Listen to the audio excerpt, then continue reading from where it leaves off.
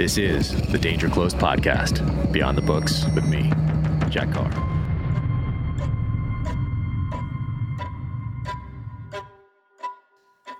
Welcome to the Danger Close podcast, an Ironclad original presented by Navy Federal Credit Union. My guest today is former Navy SEAL Remi Adeleke. From Nigeria to the Bronx, to the SEAL teams, to Hollywood, actor, director, writer. This is his book right here called Transformed, a Navy SEAL's unlikely journey from the throne of Africa to the streets of the Bronx to defying all odds. He has a lot going on, as you'll find out in this podcast, and has a film, The Unexpected, which is out on September 30th on his YouTube channel that deals with human trafficking. And now, without further ado, Remi Adeleke.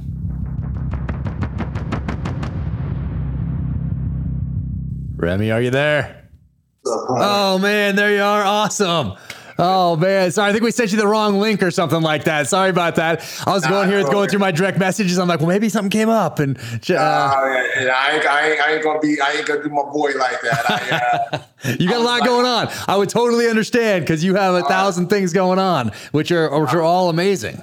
Thank you, brother. I logged in early because my computer, I'm past due for a new computer, man. You know how it is as a writer. So when I click on the Zoom link, it takes like 5 minutes for everything to get split away. So I logged in like at 8 minutes before. Nice. Yeah, that's what I do now. I buy a new computer, 2 every year, one for the business side, and then one that's not even connected. Well, it's connected to the internet just so the Word can update, but otherwise nothing else, just for writing. So just minimize some of those distractions. I need to put, what is it called? Is it called Final Draft? Is that what you're writing in? Yeah, that's what I write in. I write in Final Draft, man. Nice. Now everybody's sending me things in Final Draft, so I just got it. So I need to work with it a little bit more.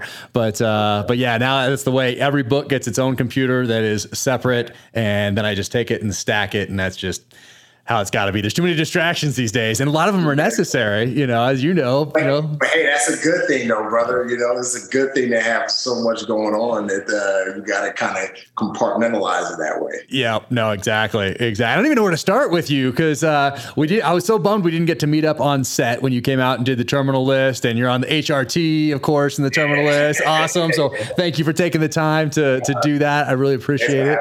Oh man, too cool. But you have so much going on. So I definitely want to talk about the book. I mean, the story is incredible, and I hope someone makes it into something someday because it's so unique. The journey is so unique and inspirational. So I love that. You have SAS Who Dares Wins, and I think it's coming to this country under a different name. Is that coming to America, man? Just like Eddie Murphy, coming to America, nice. I mean, it's such a worldwide hit. I'm surprised it took so long to get it here. I know. Minnow's been trying to get it in the U.S. since I want to say season 2, so about 5 years ago, and none of the networks, took a bite at it, and then finally Fox did, because they changed the format and added 2 Americans to the British version, and I guess Fox saw that and they were like, "Oh, that's the way we can." Okay, I see. Yeah. That's awesome. I want to talk to you about that. What that experience was like, and then the film, man. It is awesome. Thank you for sending it. It is because I was like, oh, it'll be good. It'll be fine. And then I started watching it and I was glued. And, we talked a little bit about the human trafficking stuff, but the way you do it, and then you do it non-linear, so it's going backwards. And it's just like, that was impressive. I mean, it is amazing. You did such a good job with it. Thank you. Appreciate it. I had to find a way and I'm sure we'll get into further detail later, but I had to find a way to make it as palatable as possible because if I told a story in a very linear fashion, then you lose the audience. You gotta have the person, and I say that in air quotes, be alive at the end. Kind of like Memento. Christopher Nolan is I have 3 favorite directors and 2 of them are writer-directors, Christopher Nolan, Denis Villeneuve, and Quentin Tarantino. Okay. And so I kind of stole from Christopher Nolan on the whole Memento piece. No, I love it, man. I love it. And it's, I was going to guess Tarantino because non-linear format that he's used a couple times, obviously. But man, it was awesome. And you got Justin Garza in there crushing. Yeah, he's our terminalist brother. Yeah, bringing the team back together. And then Gonzo, the EMT, he was a SEAL. He was a SEAL as well. So he jumped on board. Great dude. He was an East Coast guy. I'm gonna go back and watch it again. I didn't recognize him. So, but now I will now because I know him from the East Coast. But now I'm gonna go back and watch it with that eye. Man, I did not recognize him in there. That is awesome, man, and such a cool. I want to talk all about it. I want to go to the book probably first, but I gotta say that heart trance, the like cutting open and pulling it out.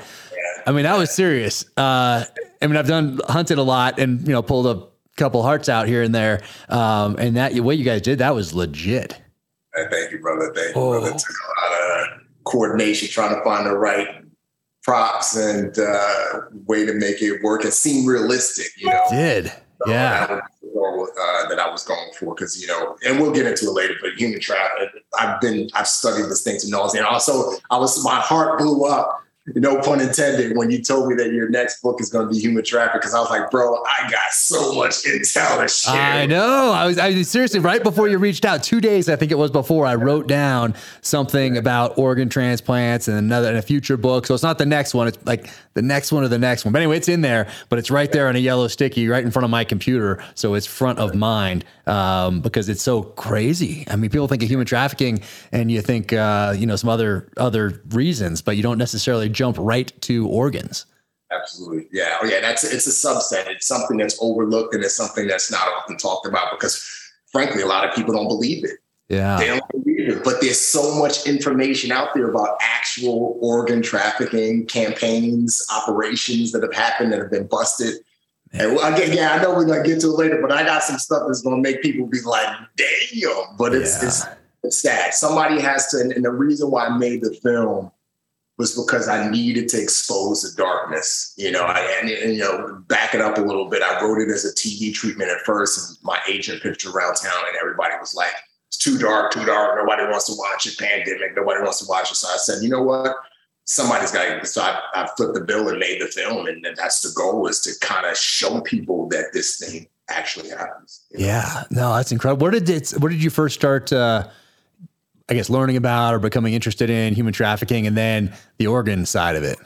Yeah. So when I got out of the teens of 2016, I worked in a few different nonprofit capacities, like partnerships. So I went to prison. I did prisons.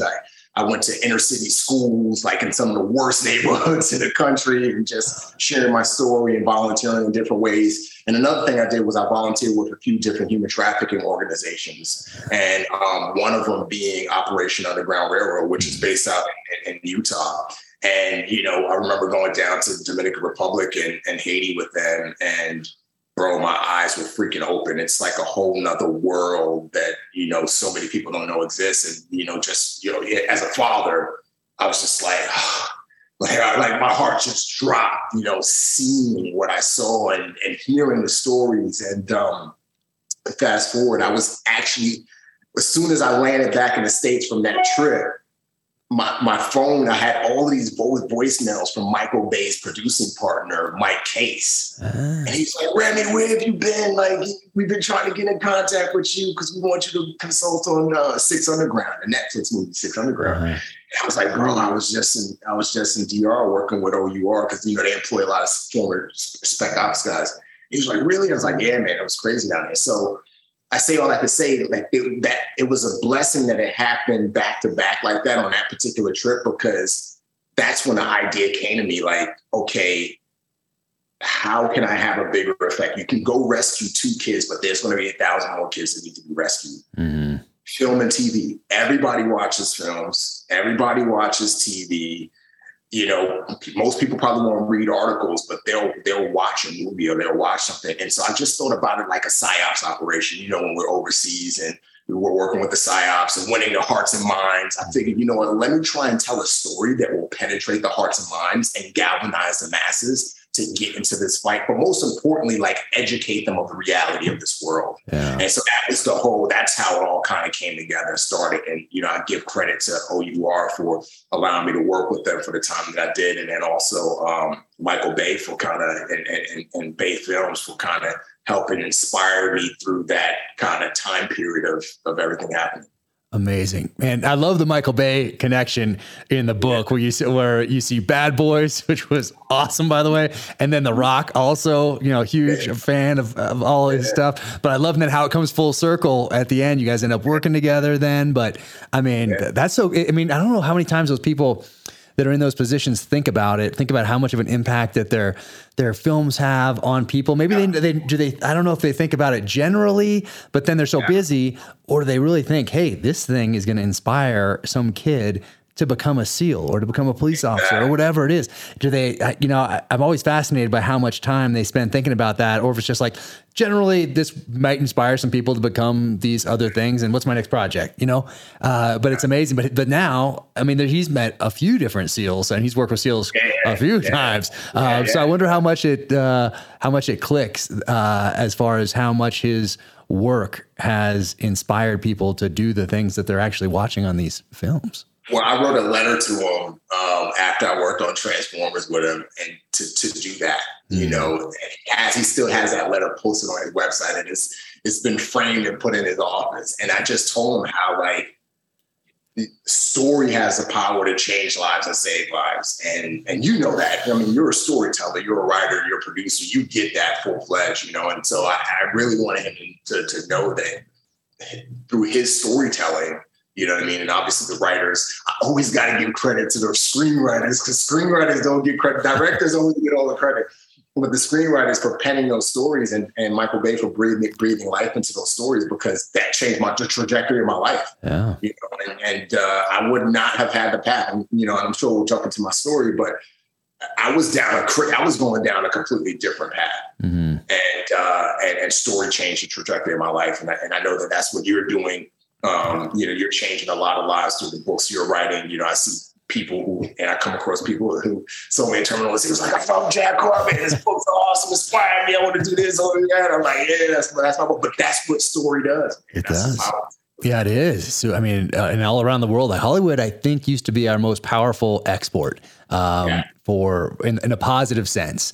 People around the world, let's say in the mid 50s, mid 60s somewhere, and they're seeing this in let's say they're in the Philippines and they're watching this and they're like, wow, I can go to America and I can do this. And, it inspires so many people around the world. And it's interesting. There's like a shift, I think somewhere, I don't know, late 90s maybe, where a lot of movies, instead of pointing out some of those more inspirational parts of our past, delve into some of the more negative. And I'm wondering how that's perceived. I mean, people are still want to come to Land of Opportunity, but maybe that's because, of all the other places, like we're all that's left. But I wonder if it's how that's impacted why people want to come here. I don't know. It's just something that, I think 100%. I mean, I was, born in Nigeria, dude. And I get messages every week from Nigerians, people from Congo, people from Benin, you name it. I get messages. Hey, I want to come to America. My dream has been to come to America. I watch all of the movies. All of them, this is the crazy thing, all of them want to join the military. Interesting. They all say, I want to be a Marine. I want to be in the Navy or be a SEAL or be something. And you ask how they find out about this. One, in part, they watch all of the movies. Yeah. They watched one dude, he was like, yeah, I watched Black Hawk Down, and man, I'm from this part of Africa and I want to come to the States so I can fight with Americans. And so a story, and then obviously they hear my story at times, and then, coming from Africa and then coming to, joining the Navy, and they're like, if you could do it, I could do it, Yeah. So I think we still have that power, and, much credit to you and the filmmakers, Antoine and Chris, for what you did with Terminal List, because, you brought that back. You guys brought that back. You brought back that authentic, gritty, great character. And, we're not going to focus on frivolous things. We're just going to tell a hardcore, great story in a way that's palatable to a mainstream audience. And that's something that's been missing for a long period of time. And that's why I go back to, I truly believe that it has, and I know that it has, like, your books and along with the show has inspired and motivated a lot of people. And it getting exported outside of the U.S., people just getting hoping, I want to go there. I want to be gritty. I want to be after it. It's so wild. So, because the first book, Terminal List, came out in 2018. So that means if someone was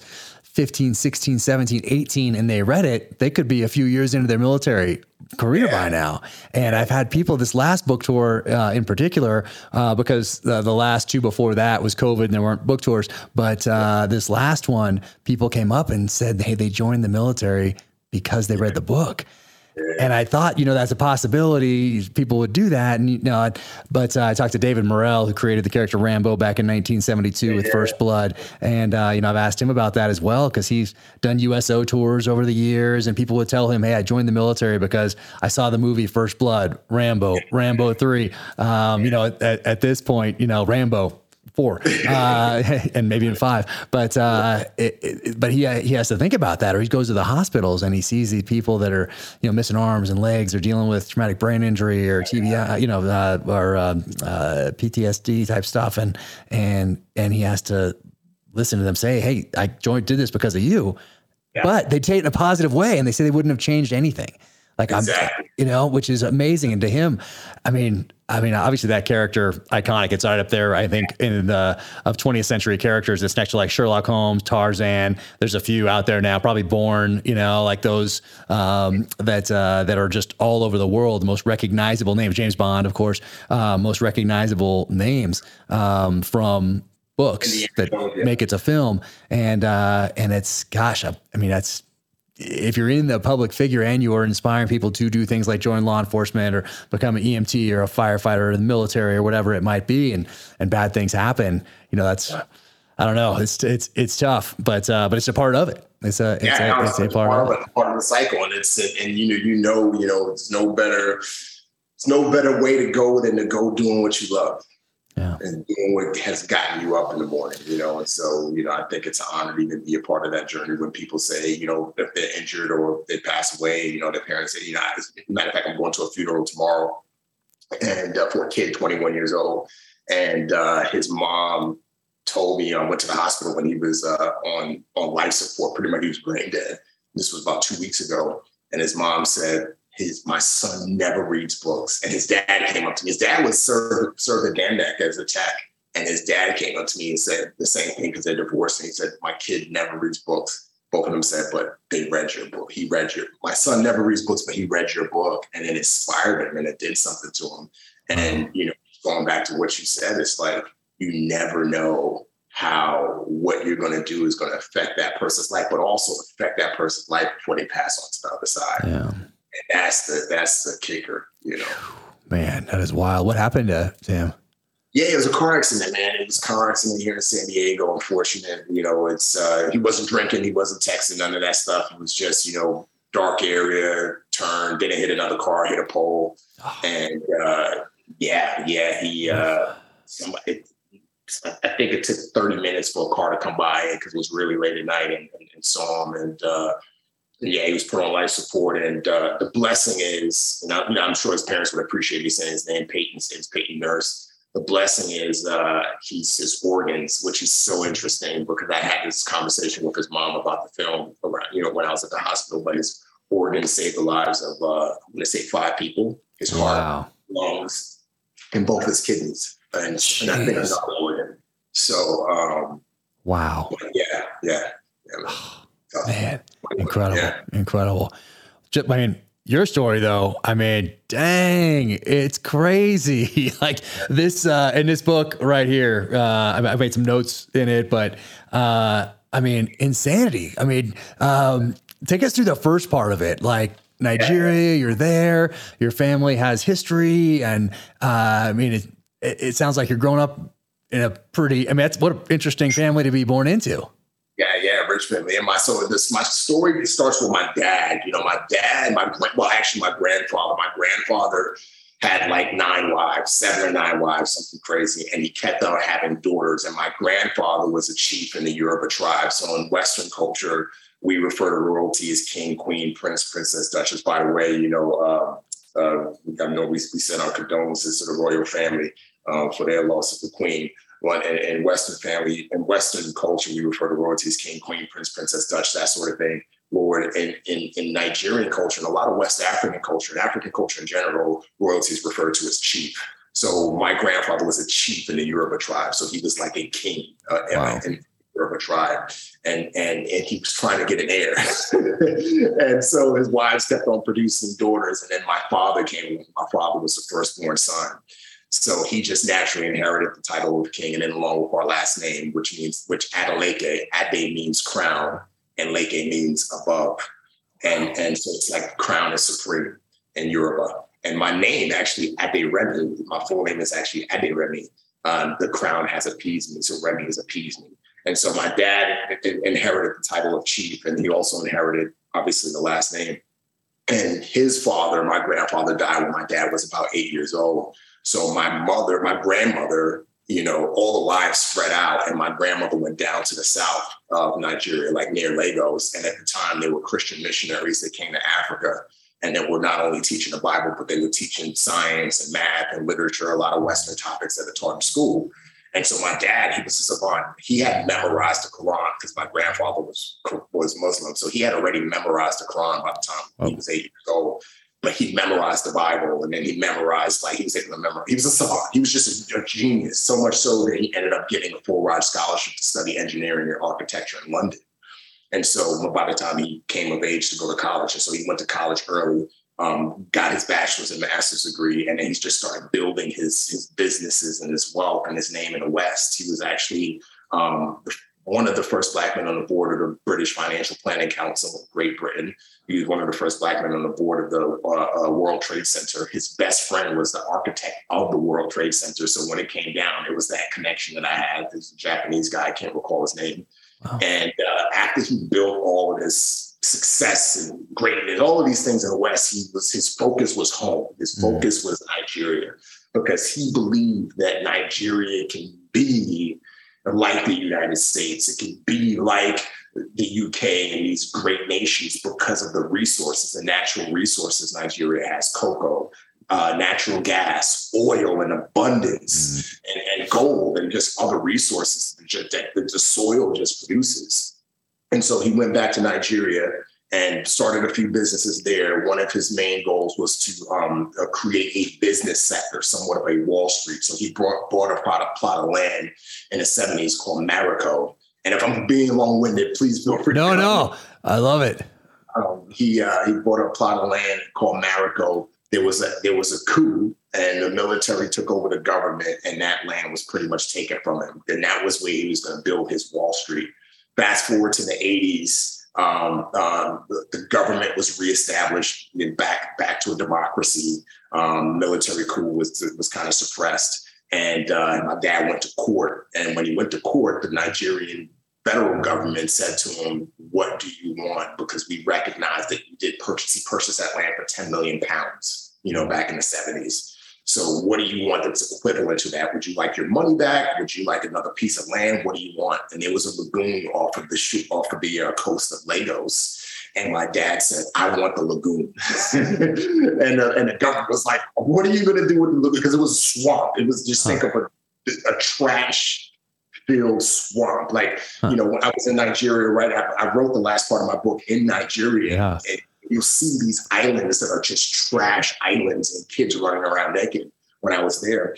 And so my dad said, I don't care, I want that. And he was a visionary. So in his mind, what he was thinking is, if I buy something where there was never something, no one could ever come back and say it was theirs. No government, no military coup, no one could ever do that.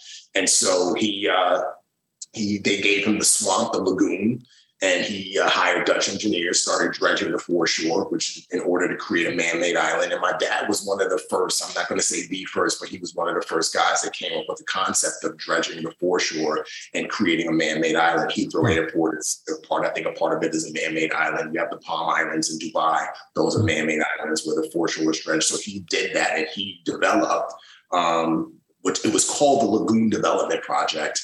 It's now known as Banana Island. The island still exists. And he started doing construction on the island. He signed deals with Marks and Spence, Disney, to have offices, McDonald's. I mean, this was supposed to be a big business. So just think, almost like Hollywood, and a lot of films and stuff are done in Hollywood in the film industry. He wanted everybody to be able, when they wanted to do business in Africa, come to Nigeria, come to this business sector, this financial sector. And right after he signed the contracts and the land had fully formed, the Lagos state government came in and said, well, I'll back up for a second. So before all of this happens, when I came into the picture. Yeah.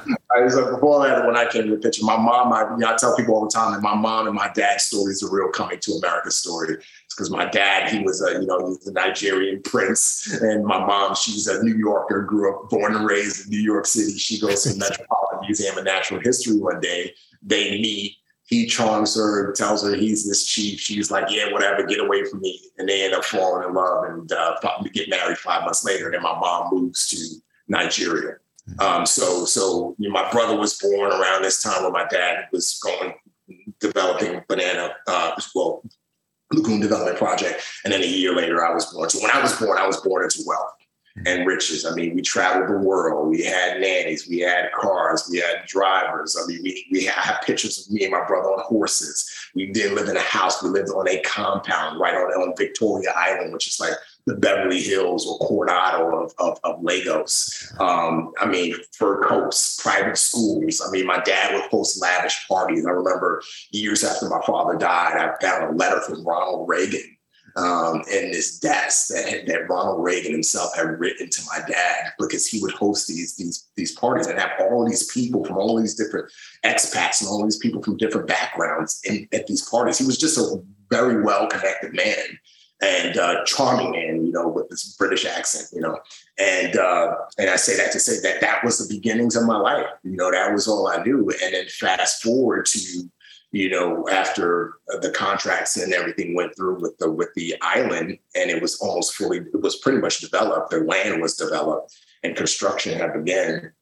The Lagos state government came in and said that the federal government was never supposed to award you that land. And my dad was like, well, it wasn't any land. It was a swamp. And he said, well, it belongs to us. That's the foreshore. And they kind of came up with some loophole. But the interesting thing is, and this speaks to the corruption of Nigeria. There's corruption in almost every government, but Nigeria has been a very ostensibly corrupt country. I mean, for a long period of time, even to this day, it's very well known. A lot of people go into politics in Nigeria, like here in the States, people want to be athletes or musicians, or that's their way to riches. In Nigeria, a lot of people, the thing is to get into politics, become a governor or become, a senator, because you get people that go into politics poor and they come out billionaires. Yeah. With a billionaires, right? Yeah. And their district, and when they receive money from the government to build better schools or equip their military, only a portion of that money goes to equipping the school or the military, and the majority of it goes into the pocket of politicians. So the Nigerian government, Lagos state government waited till my dad did all the work, and then they hit him with this claim. And the federal government, instead of jumping in and advocating for my dad, they just walked away. And my dad went to court, and because all of his money and finances was wrapped up in this thing. My mother, being a wise American woman, she would tell my dad all the time, put money in the US. Let's buy a house in the US. I don't trust the Nigerian system. And if something happens here, we're not going to have anything. And my dad was so loyal to his country that wasn't loyal to him that he would tell my mom, my priority is my country. Once I get everything established and set up, we can buy all the houses and put all the money in the US. But right now, this is my priority. He was a very, and I don't want to use the word single-minded because that can come off disrespectful, but he was a very focused man. When there was something that he wanted to accomplish, nothing was going to stop him or distract him from accomplishing it. And so, but that was also his downfall because, as my mom predicted, because all of his wealth was wrapped up in the Lagoon Development Project. I mean, he had sold his art. I mean, some of the things I won't go down the line, but we lost everything. And he died days later, a few weeks later, very mysterious. He was stressed out about everything that was going on, and he went for a walk and got bit by a dog, contracted rabies, went to the hospital to get some medication. And there's a lot of craziness around it. I won't go down to details, but he was given a bad medication. So he's essentially poisoned. and he took the medication and went to go take a bath. And the last person that saw him alive was a mate, and he died. Yeah. And that was my beginnings. Dude, that's insanity. So do you think, there was something more nefarious besides just getting the wrong medication? Oh, absolutely. Absolutely. A lot of people did not like my father. A lot of people did not like my father. Not even, I'm not even talking about as it related to the island. A lot of people didn't like my father before that. But then when he started doing what he was doing and he started getting all of this money and headwinds and everything was developing, and he was getting this power that he created in and of itself. Nobody gave it to him. Mm-hmm. People saw that as a threat. And then, with Lagoon Development Project, that island is worth billions of dollars. As a matter of fact, the Lagos state government offered my half brother $10 million 2 years ago for the island to walk away from the case. And my brother was like, no, it's worth billions of dollars. Why would I take $10 million? And so, it was very, very, very wealthy. And to this day, my father's our security guard, our family's security guard, who we believe betrayed us as well, is the custodian of the island, of Banana Island. So they call him the Abba. He drives around in this Jeep, and he's like the guy who he doesn't own it, but he's the guy who's kind of in charge of the island for the Lagos state government. So that's crazy. And so when you go back, and you describe at the end of the book, and you're saying, hey, what are the odds of me being able to get this back or something? Whoever you're talking to is like about 0% or whatever they say. But how crazy is that to go back there and see that and just know how much of your family history and really the path that you were set on is wrapped up in that? Like, how crazy is that? Just go back and see that. Yeah, it's crazy, but I know this might sound crazier. I'm grateful that things happen the way they happen. Because I would not be the man I am today. If I have had, my dad was married 10 years before he met my mom. And so I have about 3 half siblings. And I'm gonna tell you, they all went to boarding school in the UK, and they still live in London. And they didn't want to have anything to do with me and my brother. To this day, I only have one of the siblings who's had contact with me and my brother, John. He's in the book as well. But the other 2 hated my mom, and they despised my brother and I. Wow. But they're completely different people, very posh, very, everything was kind of handed to them, and because they were around their adult life, they grew up with the riches. They went to boarding school. Their college was paid for. They had all my dad's connections to get great jobs. I have one brother who's an accountant. I have another sister. Well, she's somewhat, she got out of jail recently in the UK. It was a big story a few years ago. But they all lived a completely different life. And I guarantee that if my dad didn't die, I would not be the man I am today. So I know that might sound crazy, but I'm kind of happy the way things turned out. Wow. And when he passed away, were you guys in Africa or in New York? We were a little bit in between. So we had just left for Africa. We had just left Africa for the US. For like a small little holiday, me and my brother and my mother. And my dad had flown to the States. He got bit by the dog, got the medication, didn't take the medication, flew to Germany, did a meeting up there, flew to New York, saw my brother and I, then flew back to Nigeria. We were supposed to fly back to Nigeria to be back with them and for school and all that stuff. And then that's when he took the medication finally and, died. But yeah. Man, did you go back for funeral and that stuff, or did you guys stay in the States? No, yeah. My mother, she didn't want my brother and I to go, and my mom's a very wise woman, and I think it was for our benefit. I'll never forget the day she told my brother and I that our dad died. She put my brother on one side of this red couch and me on the other side, and she just said, "Hey, your dad has passed and he's not coming back." And she said it in such a very calm way that we didn't understand. We didn't get it. Like, it was just like, okay, we're going to go back to playing, because we didn't understand death. We were too young. And then she had kept it together in such a great way that we didn't think anything was wrong. And so, my mom did a really, really good job of masking the reality of what had happened. And dude, wild.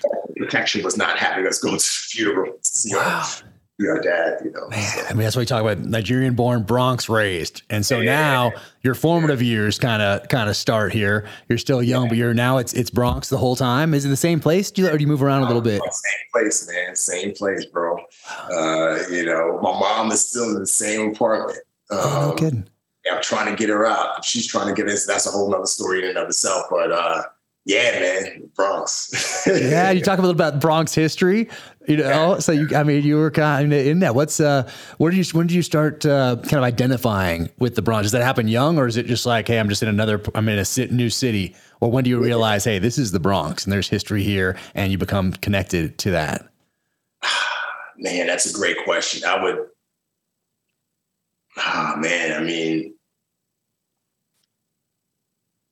I didn't really realize what had happened to my dad in the life and the transition until I was about 8 years old. But as far as like when I really realized the history of the Bronx, that had to be a little bit later, I would say.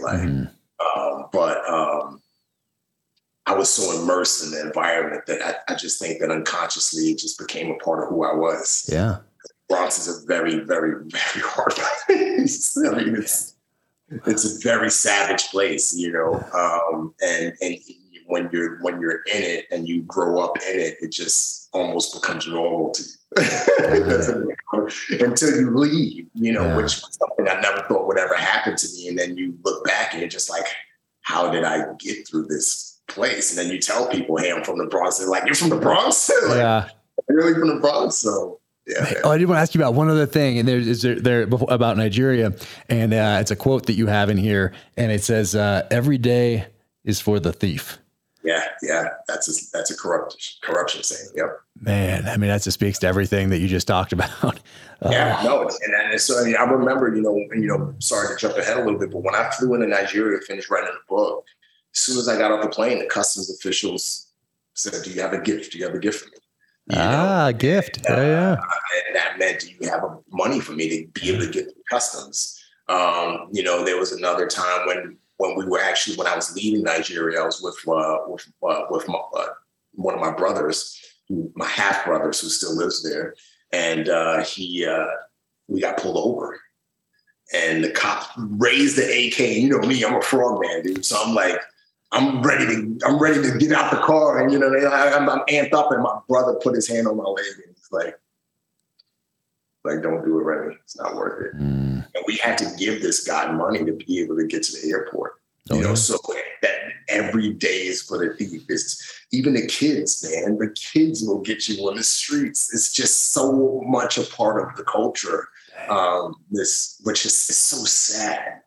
And it's frustrating for me, especially after, you know, seeing what my father went through, and that was over 30 years ago, you know, 87. I mean, that was almost 40 years ago, you know, and it's still like that. Nothing has changed. And it is what it is, though. Man.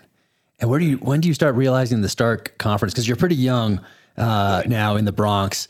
And maybe if you were, let's say, 13, 14, 15, 16, you'd be more aware of the stark differences between how you grew up in Nigeria, going to these parties, walking downstairs. I love how you talk about sneaking downstairs and avoiding your mom. And so your dad can kind of, you know, talk about you and show you off to his friends type thing. And before you go off to bed again. But at age 5, 6, are you still so young that you're so adaptable that you just do that? Or are you like, man, remember those parties we used to have? What happened to those things? Or, you know, what happened to all those nannies? Or what happened to that cool car and the horseback rides and all that stuff? Like, do you just, like at age 5, 6, 7, do you realize that? Or is it just, hey, just going to adapt now?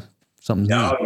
You know, my mother, I always give credit to my mom because she did a fantastic job of masking the reality of what had happened. You know, we had, you know, the apartment that we lived in was small, but she made sure that it was pristine. It was clean. We had this big bookcase, which we still have, with all of these books and African literature.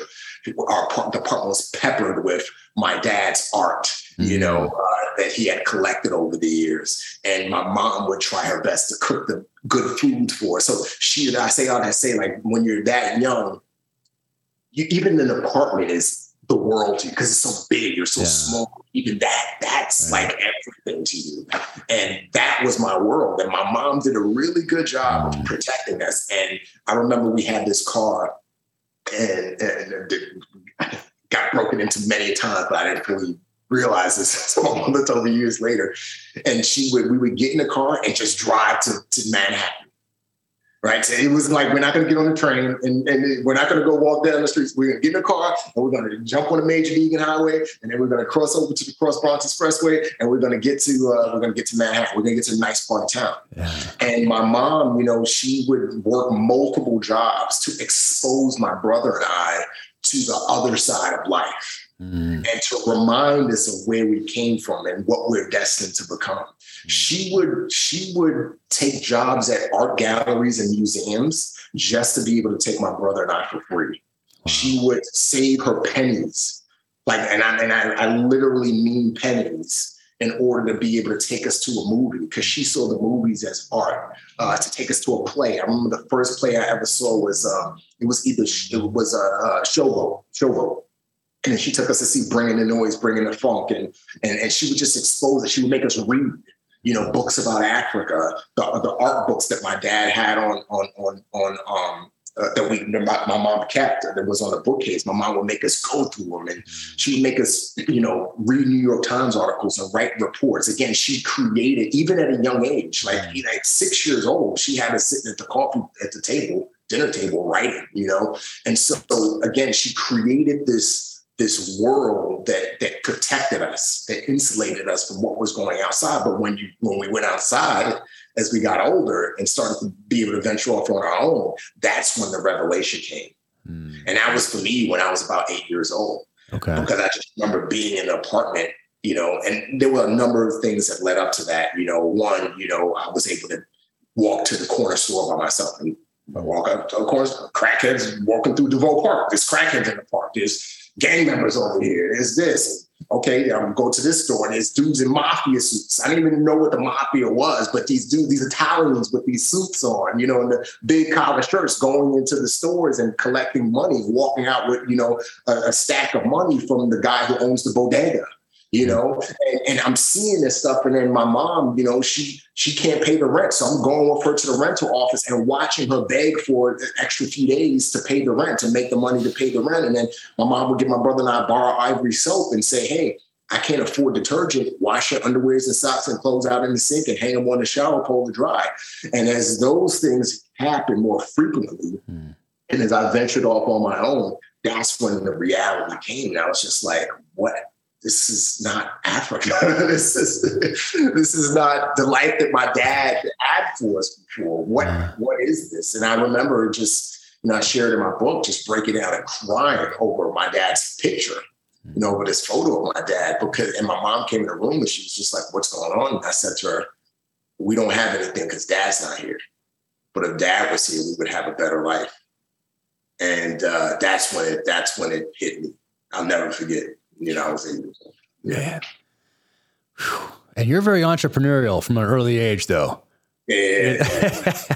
You talk about that in the book too. I mean, you start like a business essentially. Got some scams going on. I mean, did you avoid some of the more, I guess, hardcore, dangerous parts of growing up there, or did you intentionally, or did you just go down this path of trying to create and scam and hustle? And like, what was that like those years between let's say age 8 and then into high school, and you get a little older through high school? Yeah. I didn't care. For me, it was just like money, power, respect, whatever I got to do to get it. And I blame it on the culture, because growing up in the inner city, and this goes for, in my opinion, almost every inner city, especially in the country, especially when we're talking about the 90s, hip hop culture had a strong hold on kids, street culture, thug life, all of that stuff. And, I think it's like 70% of African-American kids will grow up in a home without a father. And, me not having my father, wanted to find a father just naturally, that just instinctively. I wanted to find a man to show me how to be a boy, how to freaking shave, how, what does it mean to love a woman, all of these different things. And I was driven to the streets for that. And I immersed myself in it, from everything I heard through the music. If somebody disrespects you, punch them in the face. I fought a lot. I didn't care. I mean, the story. There's this story in the book where I got beat. I was like, I can't remember, about 9-10 years old. I got beat bad by two dudes on the basketball court over, something stupid, and one dude was just out of prison and about 35 years old, and could have killed me. Right. And, I was just so, that was my world. Fight, make money, get women. Fight, make money, get women. And then as I grew older, I was just like, I don't want to fight. I just want to make money and get women. But if somebody disrespects me and cross the line, then I'll do what I have to do. And I didn't avoid the evils. I didn't avoid the bad side of the tracks because I grew up on the bad side of the tracks, I started out stealing from my mom, and that progressed to stealing from stores. That progressed to stealing from jobs. And then that progressed to selling drugs. And then that progressed to, running high-level scams, the cell phone scam that I was doing. And at the end of the day, there was a purpose behind it. And it was, in my opinion, it was affirmation. It was getting that affirmation from people because I didn't get it from my dad. And I think you see that a lot with athletes, in my opinion, specifically, football, African-American athletes, football players, basketball players, who, get into these sports, they get all of this money and then they go into the strip club and making it rain, or they go into, buying all of these crazy cars and then giving money to all their friends. In my opinion, and I could be wrong, I think a lot of it is they're seeking that affirmation, that pat on the back that they never got from my dad. And I can say that from experience because everything that I did, even though I didn't realize it at the time, I was trying to make money to get affirmation. So my boys would say, you're the man. So girls could like me. So, all of these things, and I started these rackets for my sneaker, hustle, to all of these different things I did. And when I really look back through wise lenses, it all boils down to, I was crying out for a father to say, you're good. You did good, son, and but I was seeking that from the wrong fathers. And man, sorry. I know that was a long answer. Oh man. It goes back to what we're talking about, popular culture. I mean, we talked about it earlier, and here it is, hip hop culture. It has an influence. Yes. That's why it's called the power of popular culture.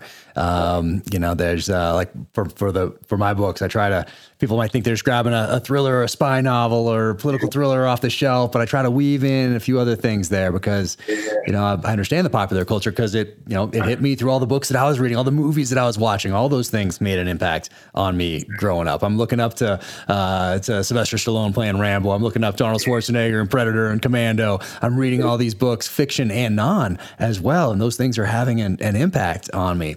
And then same thing, I mean, what you're talking about. And then we have another that more similar to what I'm talking about is Michael Bay's film, Bad Boys. I love that. Yeah. Bad Boys. Yeah. And that made an impact.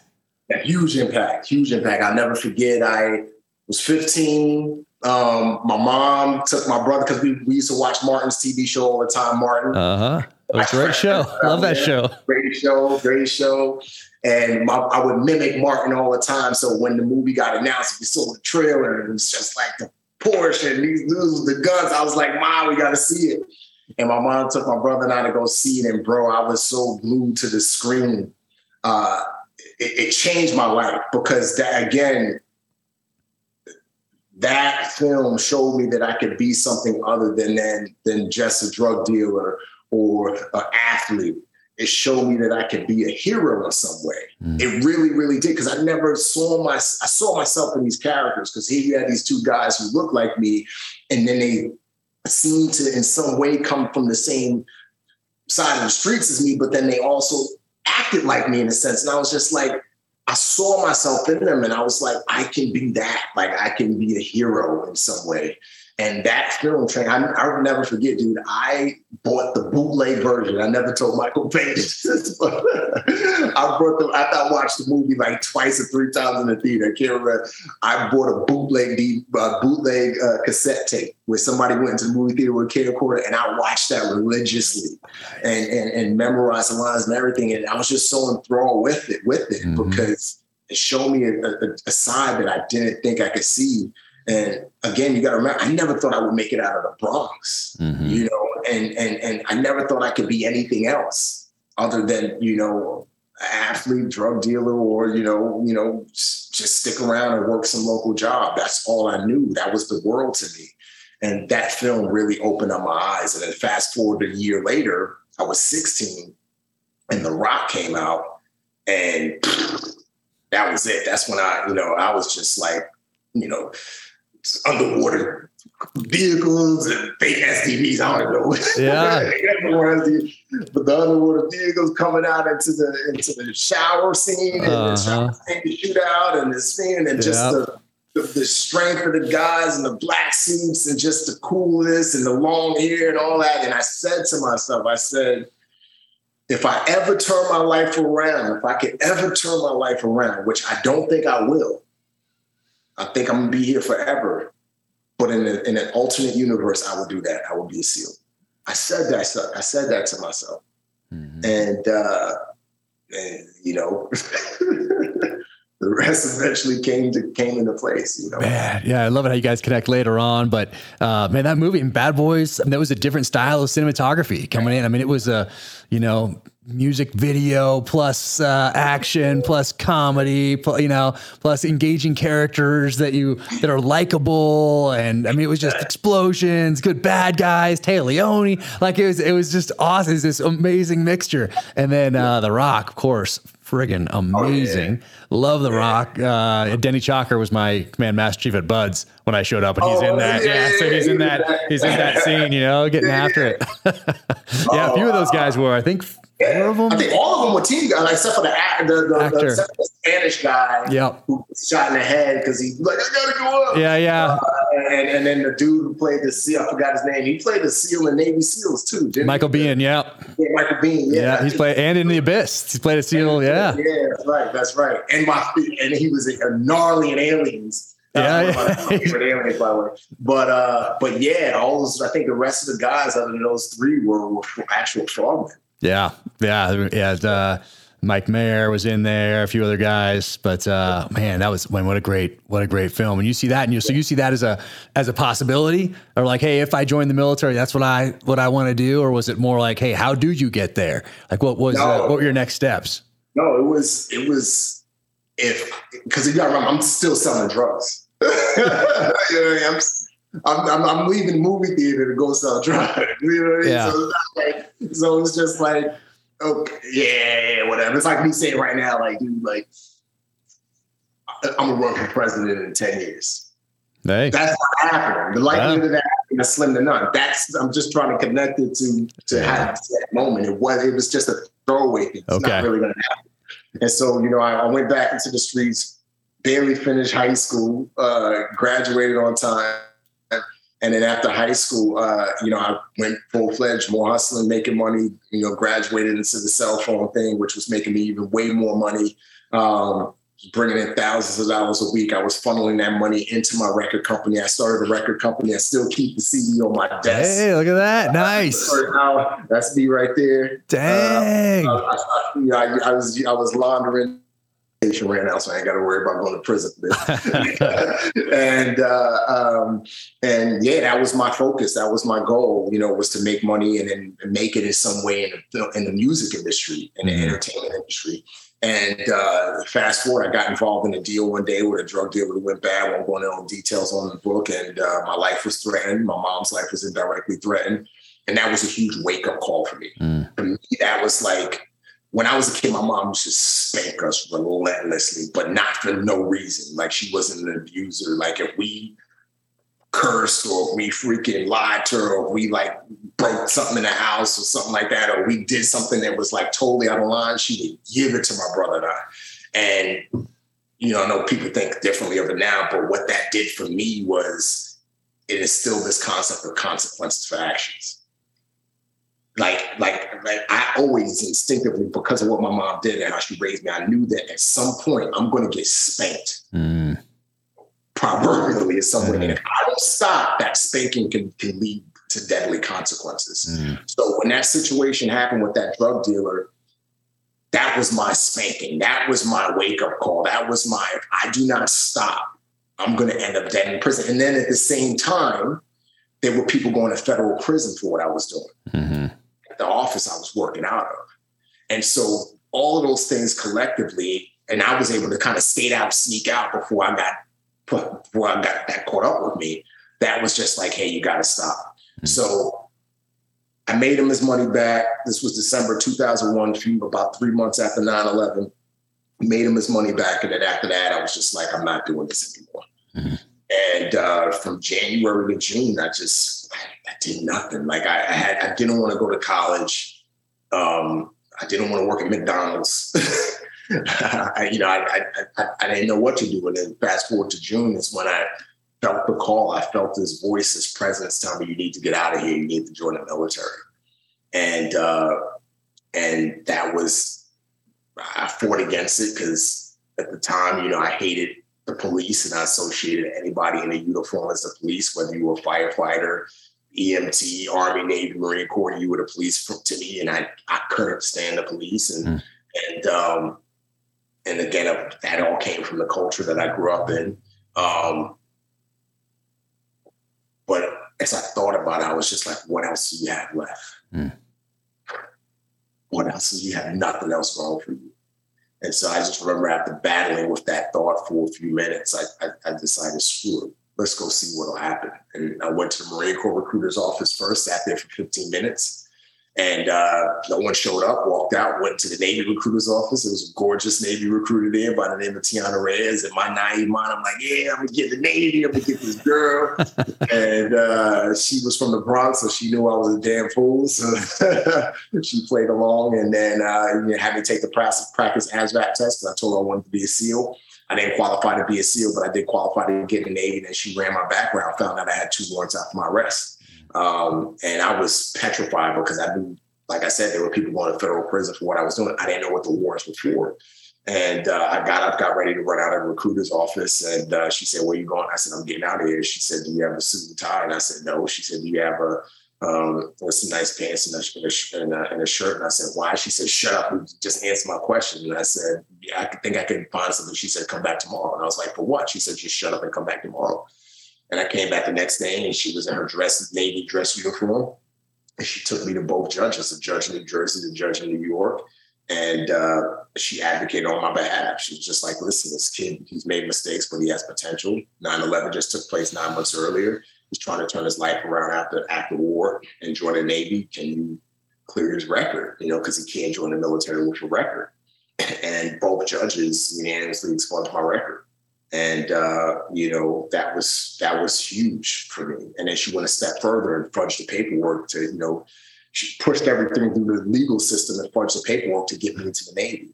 And if it wasn't for her, dude, I'd be freaking screwed. And that's why I try to dedicate my life and everything that I do, whether it's the human trafficking thing, whether it's my school and all these other things, to give back, because like bigger than what she did for me. Because if she didn't do that for me, dude, I'd be dead on prison. I'd be dead on prison. As a matter of fact, the guy, Roger Brown, who I used to hustle with, is still in prison to this day. I talk to him all the time. We used to sell drugs together, phones together, everything. He's still sitting in prison. And she saved my life. And the lesson that I got out of her act was, one, though people make mistakes, that doesn't mean that they don't have potential. And two, everybody, you need to if other people are willing to give you a second chance, you got to be willing to give yourself a second chance and a third chance and a fourth chance. And you can't give up on yourself, because you never know what's right around the corner. And that was my path into the Navy. And she died 2 years later. And that crushed me when I found out, but she died 2 years after, getting me. And you didn't find out till a long time later, though. I didn't find out until I finished writing the book. I finished writing a book and I was like, damn, I gotta find Tiana. And I was like, I couldn't remember her last name. I could remember Tiana. I couldn't remember her last name. And I found my military, because I was out the Navy. I found my military service record. And I saw all her signatures on there. And I was like, that's her name. And I Googled it. And this memorial page popped up. And I was just like, because I wanted her to see how her decision changed my life, man. And not just change my life, how it helped, in return, I was allowed to bless other people. I wanted her to see it. And it crushed me that she wasn't able to see what her decision did, and, but the good side of it is, I was with her brother. I premiered, my short film at the human trafficking film at the Bronze Lens Film Festival about 2 weeks ago. And her brother came, Mario. And, me and him were tight. And, he was in a similar situation. He got charged with a misdemeanor, and she was in the Navy. She took leave, flew to the Bronx, and took him to the Air Force recruiter, worked out a deal to get him into the Air Force. And then her brother told me that she would drive around the Bronx, the area that she grew up in, and drive up the drug dealers who she grew up with and say, listen, it's nothing for you. Come with me. Come join the Navy. And she would recruit people into the Navy. He was like a Robin. She was insane. So I'm cool with her daughter. Her daughter's like my daughter. As a matter of fact, my daughter is named after her and her daughter. So Tiana's daughter's name is Sierra, and Tiana's name is Tiana. Wow. And obviously last name Ray. My daughter's name is Sienna Ray. So that's a way to get back to Tiana and her family. But man, it's horrible. And she passed away of something pretty rare. Yeah, super rare autoimmune disease. Super, super rare. Yeah. She was young. She was like 30. I think she was like 31, something like that. 32. Man, that's so tough. But she gave, that's pretty good. I mean, for someone, she couldn't have been, what was she, like an E5, E6? I think she was an E5. I'm pretty sure she was an E5. Yeah. She was either E5 or E6, for sure. Those are pretty solid moves for E5 to be making, fudging paperwork and going in front of judges and making things happen, know? I think she knew that nobody else would have given me a shot, dude. I think the Bronx is a real rough area, and I think she knew that she saw something in me. That's one. I know she saw something in me, but then she also knew that I see something in this kid. Nobody else is going to give a shot. Yeah. Let me put my anchors on the line. Let me put my, chevrons on the line. Excuse me. Amazing. And it paid off. Incredible. Jeez. And so in you go, and off you go to boot camp. Yeah. Went to boot camp, went to Navy boot camp, and it was funny. First night, all of these kids from all across the country were crying in their racks, and I'm 19 going on 20 laughing, But yeah, boot camp was cool. And then when I was at boot camp, a SEAL came, and they have these little, I forgot what they call them, but they're these auditorium type sessions. And the SEAL came to my boot camp division, and he showed this video of SEALs jumping from planes and scuba diving and like shooting guns and like doing all this long hair and stuff. I'm like, I want to do that. And then after he showed the video, he's like, who wants to scream for Buds?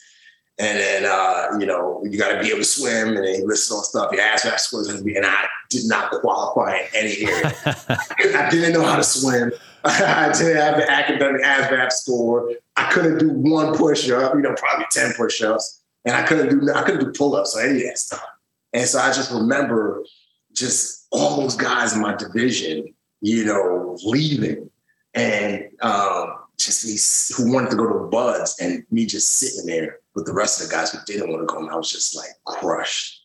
I was just like, I'm going to freaking get there. Daniel, Dirty Daniel Corbett? No. Okay.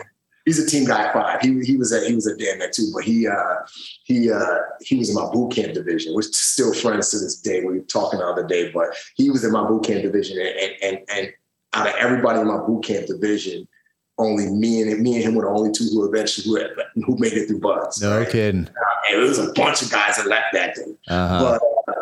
but yeah, man, that crushed me. But that was my motivation. That was the best thing that happens to me in life is rejection. I have a love-hate relationship with rejection. You know, we all hate rejection, right? And especially being a writer in Hollywood, you get rejected all the time. You know what I'm saying? But it fuels me. Yeah. Like it's become like my fire. And so I graduated boot camp and went to my first command naval hospital, Camp Pendleton. And dude, I would run 3 miles to the pool from my barracks, jump in the shallow end, try to figure it out, run 3 miles back to the barracks. You know, watch the Buds 2, 3, 4 video, watch how the guys worked out. And I created workouts. I bought the Ads Back for Dummies book, and I checked into my command in January 2003, and I checked out in January 2004 for Buds. So like, you know, I wasn't playing, you know, and that's wild. And you see Tears of the Sun somewhere in there too, right, Antoine? Yeah. Antoine, so great. I was a fool. That was the street side of me that didn't work out. You know, there was a lot of times where I wanted to go back to the old Remy, but I wanted to prove Tiana's decision right. You know, that she made the right decision. And but there was one time when Tears of the Sun came out. Never forget. And I wanted to see the movie so bad, but I was on duty, and I had been duty driver like multiple times, maybe 7, 8 times. I had already had orders to Buds at this point too. And I had seen the movie multiple times. I'm sorry, I had seen the trailer multiple times. Yeah. And but I was on duty, and I had duty multiple times, and never got called for the duty drive. It was always I just stayed in my barracks, and never anything happened. And so I was like, you know what? It's Friday night, just came out. I know I'm on duty, but nobody's gonna call. I never get the call for duty drive. So I go drive all the way down. I'm such a fool. I drive all the way down to the Gaslamp District in San Diego from Camp Pendleton, which is like an hour and a half. It's a trek, yeah. Yeah, and I get in there, the credits start rolling, the opening credits start, and the duty freaking phone or page or whatever it is. I can't remember page or phone. And I had a task. I had to go pick up medication. But here's the crazy thing: the medication I had to pick up Balboa was that Balboa. Right there, which is like 5 minutes. It was just 5 minutes away. So that was my saving grace. I left the movie theater, got the medication, raced up there, didn't answer the phone or pager at all. And then I got chewed out when I got there. And the lady was like, what? Because this particular person hated my guts anyway. And, she was just like, where were you? I was just like, I fell asleep. And she's like, well, why didn't you answer the phone? I was like, well, when I woke up, I heard your voicemail. So I figured out, I'll just go down there and get the medication. She's like, oh, you're in trouble. You didn't take the duty. Here you go, blah, blah, blah. I was like, yeah, whatever. I got the medication. Go take it. And I could have gone to the freaking mass for that. But because it worked in my favor, because that lady hated me so much that she always picked at every little thing that I did. So when that situation actually happened, none of the higher ups believed her. Oh, wow. So dude, I got out. Yeah. Nice. And then you make it to Buds.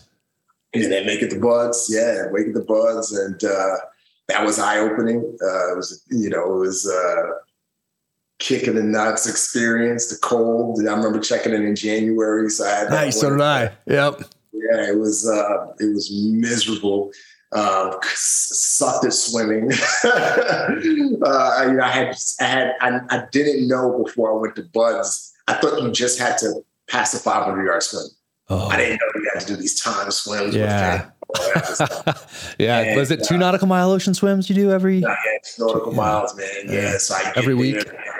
Every week, 1 a week. And at that time, you just had to pass 1 in each phase. Oh, really? And, they changed it. The second time I was in Buds, they changed it to 50%. You got to pass 50% of your timed evolutions. But the first time was you had to pass 1 swim in first phase, 1 run, and 1 old course in first phase. Wow. And they changed it to 50. You have to pass at least 50% of your run swims and old courses. Oh, man. Interesting. I think ours was you fail 1, you could make it up, I think, and they had a makeup, I think. And then, but if you failed 2, then you went to a review board. And if they didn't like you, then you're out. If they did, you're like, hey, work on your swims, work on your O course, work on your run, whatever, and try to keep you in. But I think that's wild. That's different. Yeah, man. Yeah, that was crazy. But I failed every swim. I was swimming. Who was your swim buddy? Did they put you? I mean, they do it by times. You do like, what do you do? Some swim when you first get there, and they time everybody, and then they just take the fastest, and then kind of just go down the line. So were you guys the two bottom, like the two last? No. Actually, I had a guy named Peterson. It's so funny because Peterson was, there's not many black dudes in Buds, right? To go to Buds, right? It was like 3 black dudes in Buds, and I remember in my Buds class. And I remember JJ is the black instructor. We end up together on condition runs in some crazy way. And he's always say, "There you guys are again, the 3 Negroes back together again." He used to just say that all the time. And I remember when we did, Peterson was my swim buddy. JJ was like, why are you two swimming together? Like, why are you swimming together? But he was a better swimmer than I was. He was a way better swimmer than I was. And, but yeah, I was swimming 120 minutes. 2-mile time ocean swims. And the passing time was 85 minutes. 80, yeah, I was going to say like 85, 80, and 75, I think. Yeah. And the instructors wouldn't pull me because they were hoping that I would quit. And at the end of every swim, I was either hypothermic or borderline hypothermic. Yeah. And so they thought I was going to quit at some point. But I kept on showing up day after day. But I didn't have a problem with anything else, like drown proofing, not tying, 50-meter underwater swim. It was just those 2-mile time ocean swims were my kryptonite. Yeah. And so fast forward, I get to make it through the first 2-3 weeks, get to 3 weeks of phase, and then get to Hell Week. Before I started Hell Week, I was spitting up blood. I had pneumonia in sight, but as a corpsman, I was already a corpsman. So before Hell Week, you're already spitting up. Yeah, I was already spitting up blood, and I hid it because I knew that. Right. I knew the signs and symptoms. I knew what was going on in my body, and I felt like the crackles in my chest. So I knew that if I reported it to Buds Medical, that I would be pulled and have to go through day one. And I was like, I've already went through 3 weeks of freaking freezing cold winter first phase. I don't want to do that again. Oh. And so I hit it, went into Hell Week, and then Tuesday of Hell Week, more to the story, I hit the wall. I literally hit the wall. I mean, it's all in the book, but pneumonia, psych, rhabdo, my core temperature dropped to 88.7, almost. Yeah, I was down, ended up in the Balboa ICU for like a week and change. And it was a bad situation. And you had to tell them, right? You had to self-diagnose. Yeah, well, what happened was there's a lot more to the story, but in short, when I went tits up, they did a full-on check, and I think they had the X-ray machine at Buds Medical at the time, the quick one, and they did that, and they saw my lungs, and they was like, "Dude, this guy's lungs are shredded wheat," and I was spitting up Jello, like thick Jello, and that's when they rushed me from Buds Medical because I think this was during base tour, so then they rushed me from base tour, Buds Medical. I think they did an X-ray, a quick exam, and then it went from there to Balboa, and I was there. I was there for a while, man. Yeah, that's pretty serious. Yeah. And I'll never forget, dude, like after I got released from the hospital, I went back to Buds. I was like, oh man, I hope that they're gonna roll me forward. I know. I love how you write that in the book. You're like hoping they roll you forward. Because sometimes they do that if you make it to, I don't know, Thursday, like Wednesday something night, like that. Yeah. And Master Chief Hoffman came in. He's like, that's what I'm talking about, man. Guy was going to go until he died. That's what we look for. See if they're going to go until they're dead, and they're going to keep going. He's like, I'm glad you didn't quit. Because the instructor thought I was faking. So he's like, I'm glad you didn't quit. And then and you're like, oh man, he's going to roll me forward. Yeah. I know. But he stopped, and I was like, all right, here's a coming. Senior Chief Fortin started talking. I was like, he's going to tell me to roll forward. He's like, yeah, man, great job. I'm glad you didn't quit. And then he was like, because a guy died, and the reason why they came in and talked because Rob Vetter died in front of me in my class. Yeah, during the conditioning run. So like that class, like in 250. And so they already had a Buds fatality. And I think everybody was nervous. And I think Buds Medical was under a lot of scrutiny after that because like they were like, yo, you almost died. And as a matter of fact, a kid just died like 2 weeks ago from psych. Yeah, I read that. Right. Yeah, I read that. So Senior Chief Fortin was like, he was like, yeah, dude, you did a great job, but gotta start day one all over again. I was like, oh. So yeah, man, started day one all over again. But the cool thing was I was in Buds with 250 was Mikey Mansour was in my boat crew, medal one winner, great dude. Workman, Extortion 17, great dude. He was in my boat crew. Ryan Job, was in 250, great dude. So it's like, it sucked. And, but I got to meet so many guys being in different classes. Now I rolled into 251 and then who's in my boat crew? Mark Lee. You know what I mean? Wow. And so I got to, be in buds with some dudes who went on to become legends. And made it through Hell Week, went through first phase again, made it through Hell Week. Right after I finished Hell Week, got double rope of swims because I still had to pass any swims. Got through rowback land, went to dive phase, ended up failing my first 2 swims in dive phase, and then fell a test in pool week. They got performance dropped. Pool comp, was it pool comp, is that right? The tread. Oh, the tread then, okay. Yeah. And I needed that to happen. I really, really needed that to happen to me because back to that hip hop pride, verbose type demeanor that comes from the culture. I got very prideful, especially after I made it through Hell Week, because in my mind, I was like, here's this guy, here I am, I made it from Africa to the Bronx, sold drugs in the Bronx, evaded going to jail, made it into the Navy, made it in the SEAL training, made it through Hell Week. Nobody can't tell me anything. In my mind, like I knew absolutely everything. And that was dangerous. And I needed to be humbled. And, during the weekends when instructors would come and work with guys on stuff, I was too busy partying at the Gaslamp district because I thought I had already arrived that I wouldn't show up. And that was my downfall. And I remember going after I failed, the last tread, I remember going to my ARB board and the instructors were like, hey, do you know why we're dropping you? And do you have anything to say? And I said, absolutely. This is my fault. And that was the first time in my adult life I took responsibility for my actions. Wow. Because I had always blamed everybody for everything. It was never my fault. It was always this person's fault. It was always the system. It was always something. And now it's the first time in my life I freaking raised my chin and I said, it was me, dude. Like I screwed up. Like, and I'm going to go pay the man. And I hope that I get a chance to come back at some point.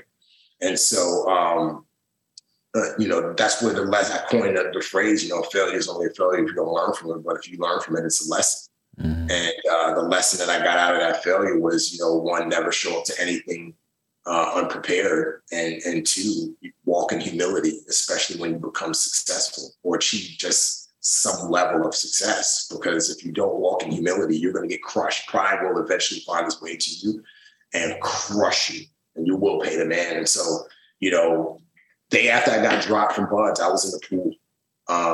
I didn't know if I was going to get a chance to go to Buds. I was going to First Marine Division, and there was a guy in my Buds class, and a few guys who were in Buds around the same time as me, who were corpsmen, and they either got dropped or quit, and they went to First Marine Division and got killed. So I didn't know if I was going to get a chance to go back, but I just knew that if I had that chance, I would earn it.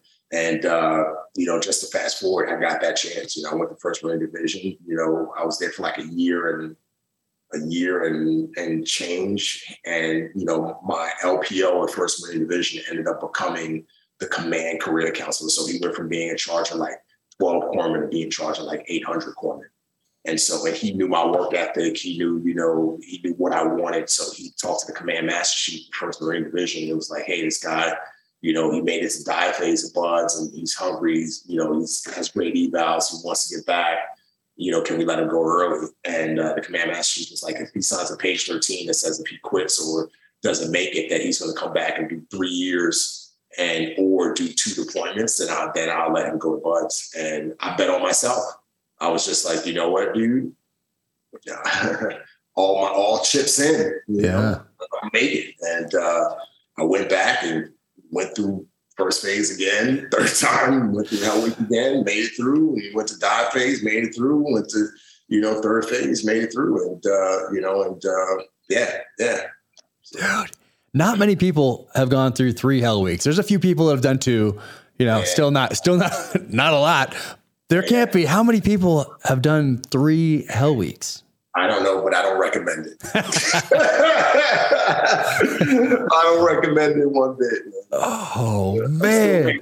in my kneecaps, man, in my neck. Did they get from the first to the second to the third? Is there one that stands out as worse than the others? I mean, other than not making it through them, but physically, or was it better to know what was coming, or not better? Yeah. Or No, it was definitely easier knowing what was coming. Okay. It was because once you go through, you when the instructions like, if you guys keep sucking, we're gonna make Hell Week go until the next Sunday. You're gonna do this 8 days. And my mom, I'm like, yeah, whatever, man, I'm fine. Okay.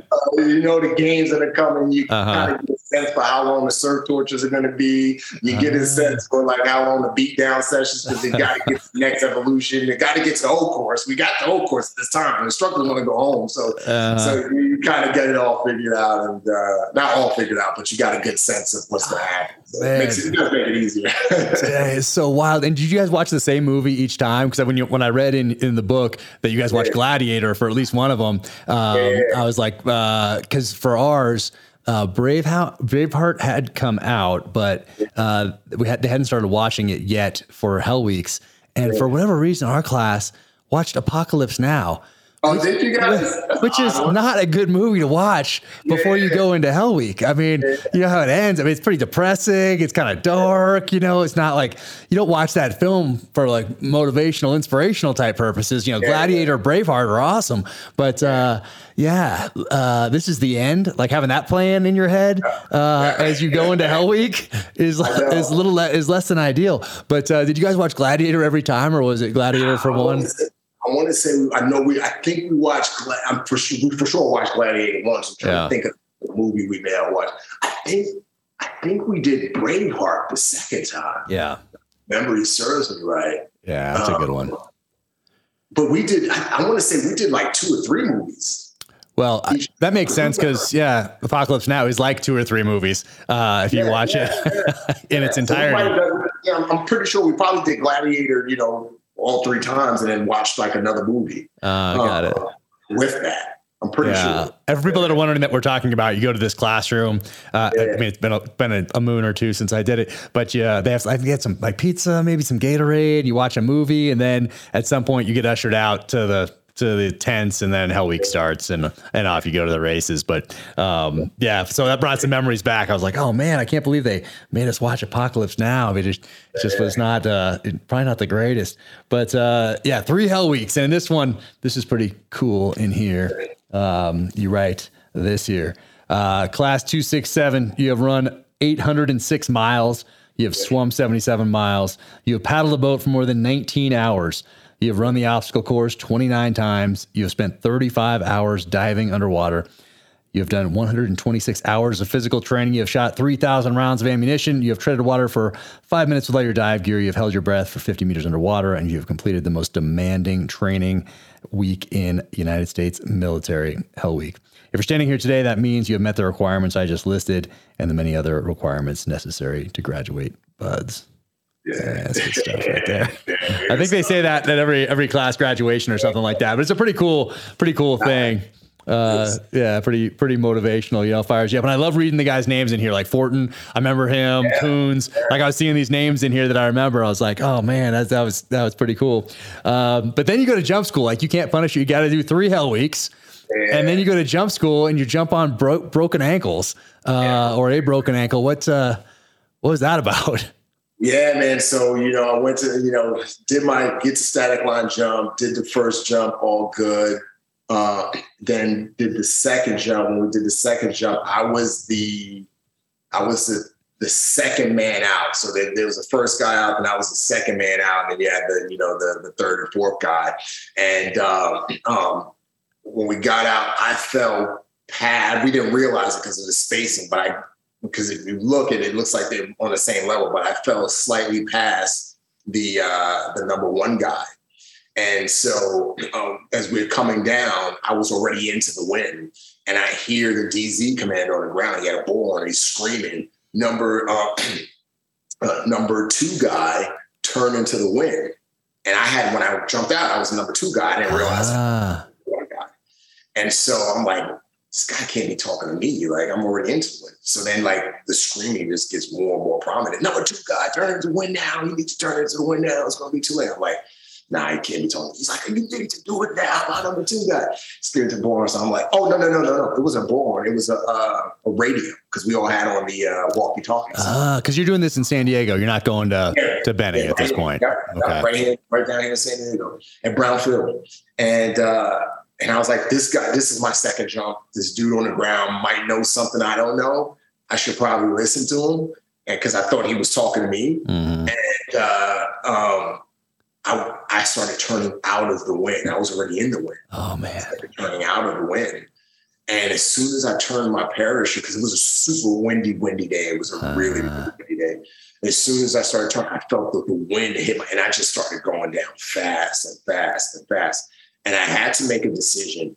And the decision was, do I correct and potentially land sideways, like with the wind, like if the wind's coming this way, like this, and like really freaking break my hips and jack myself up? Yeah. Or do I just like stay with my back to the wind and just try to do a freaking gnarly PLF? And I didn't have time to turn, full, because I didn't have time to turn fully around. And so I just stayed, and like seconds later, I hit the ground. And as soon as I hit the ground, I heard my right ankle snap, crackle, pop. Oh. And when I hit the ground, again, I had to make another decision.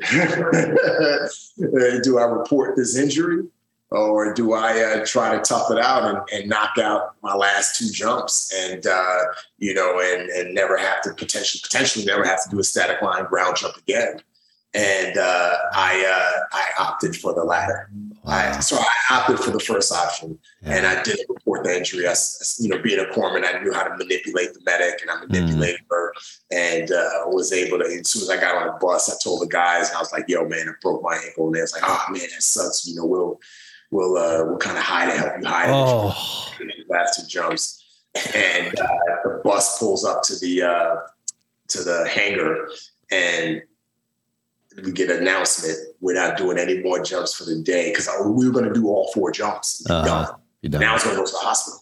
And they was like, we're not doing any more jumps for the day because the winds are way too high. We got wind areas, this and that, which they were already high. It was like, more jumps is going to potentially hurt somebody. I was like, it's too late for that. And so I was like, damn it.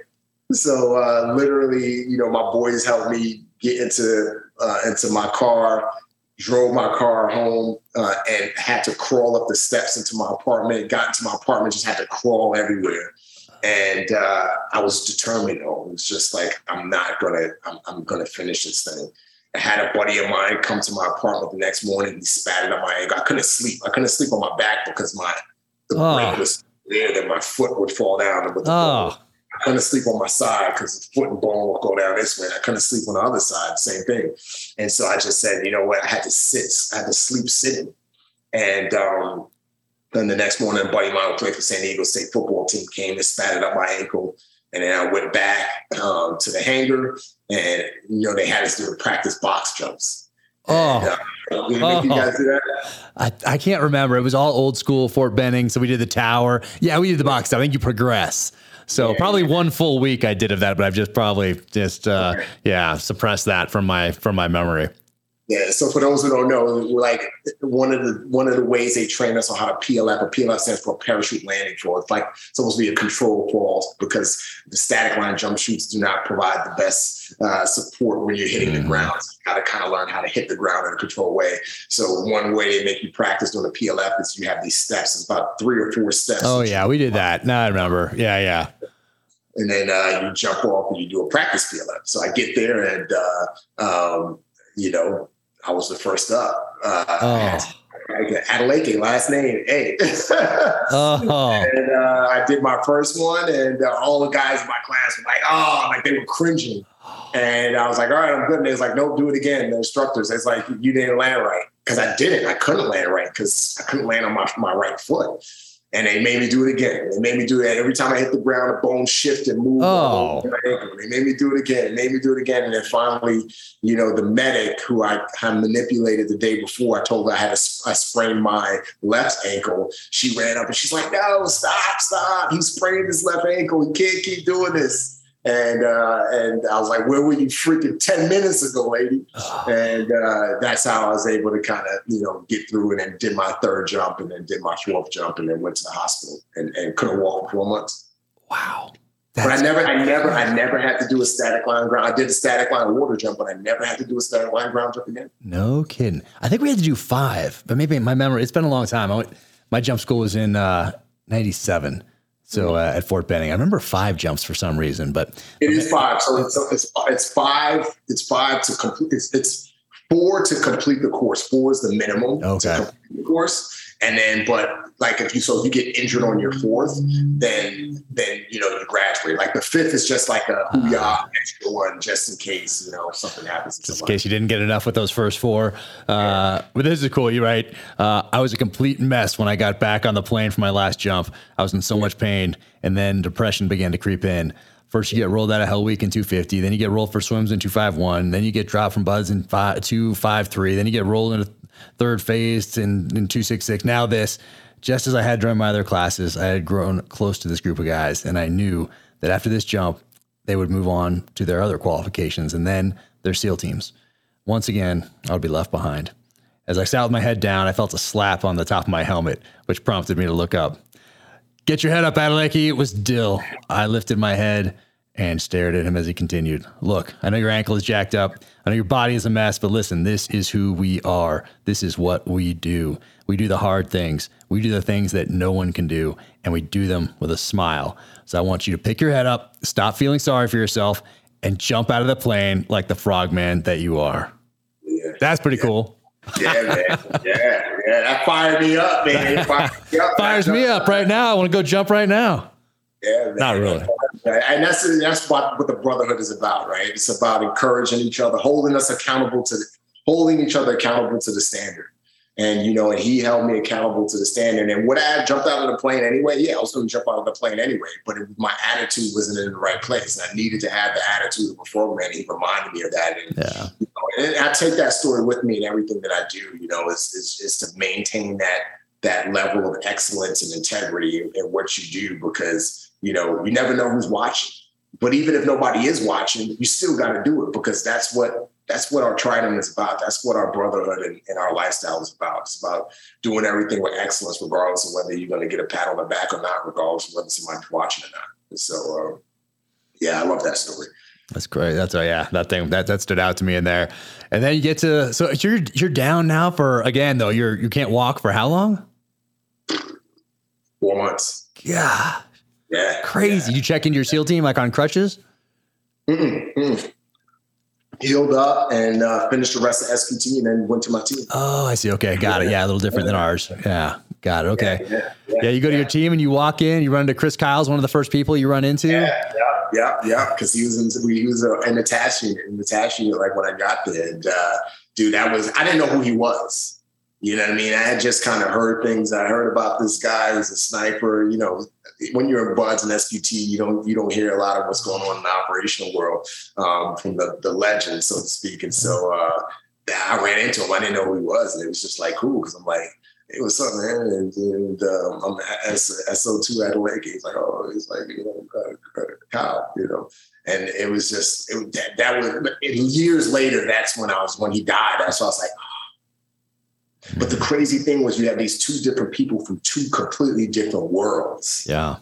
That was the thing that really boggled my mind, because Chris is from a completely different Texas born and bred, you know what I mean? Like probably wanted to be a frogman since he was a young man, big dude, sniper cat. And I'm this dude from the streets of the Bronx, and these 2 worlds. And that's what I loved about the SEAL team, the cultures that, are brought together, the different lifestyles, the backgrounds, people who've gone to Yale and Princeton, dudes who were like, hey, were lawyers and decided I want to be a SEAL. It just brings together the cream of the crop, and just people from such eclectic backgrounds. It's the coolest thing. And then we all work together.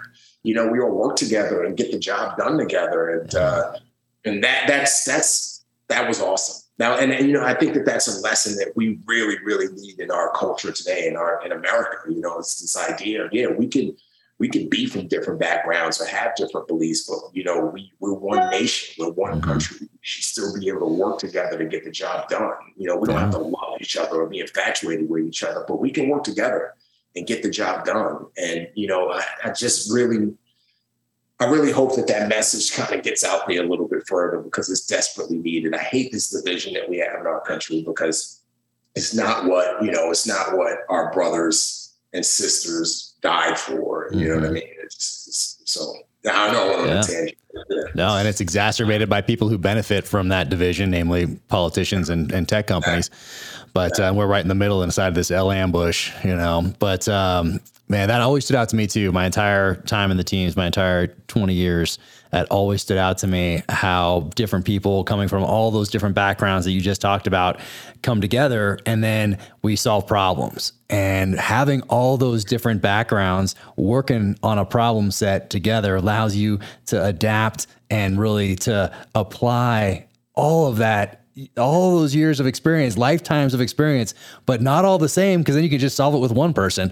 All these different ones come together. I think that really allowed us on the battlefield to be able to solve problems aggressively. But that's how we did it, is because we had so many different backgrounds in there in the teams. That stood out. That has always stood out to me by my entire time. Everybody, 100%. Everybody's able to bring something to the table. Exactly. And I think that's what helped me out tremendously, doing the human stuff, being overseas and doing that, because I was able to bring something to the table, bring that street element, growing up in the street, interacting with drug dealers and crackheads and trying to figure out, is this person telling the truth? Is this person a threat or not a threat?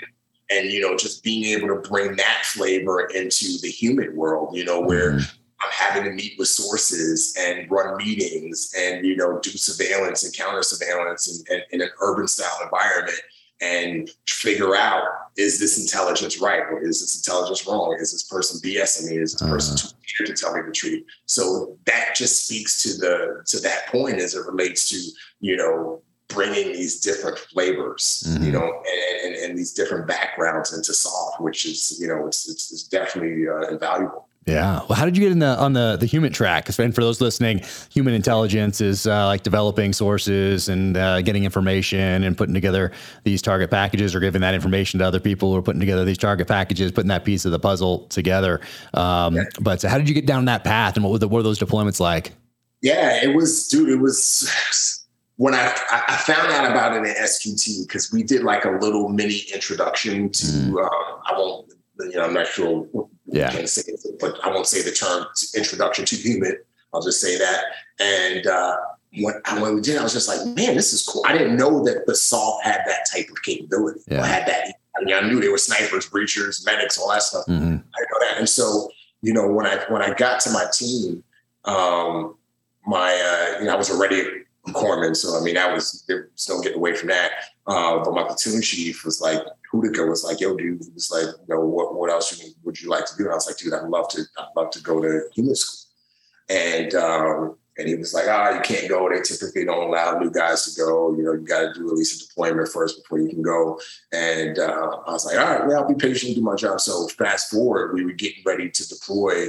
Fast forward to this was I want to say September or October, after we had already finished our workout. We were in SIT, and we found out where we were going to go deploy, and they needed more human guys, because there were a lot of HVTs, and there weren't enough, human guys to help track and build intelligence packages on the HVTs. And so my OIC was like, yo, who wants to go? And I was like, my hand shot up, I'd like to go. And so I got a waiver from my OIC, my platoon chief, and the command CO, and went through the whole screening process, which was cool, pretty cool. And then after that, I went to the school, and that sucked. Yeah. But the blessing in that was the writing, man. My mom already talked about how my mom would have my brother and I write when we were kids, but But when you get there, like just the level of writing where you have to write in a way where somebody can pick up a report and read it, 10 years from now and read it. So what happened that day. So I really learned like writing as it relates to storytelling, because there's the difference between a writer, in my opinion, and a storyteller. And you have some people who are just writers. That's all they can do is write.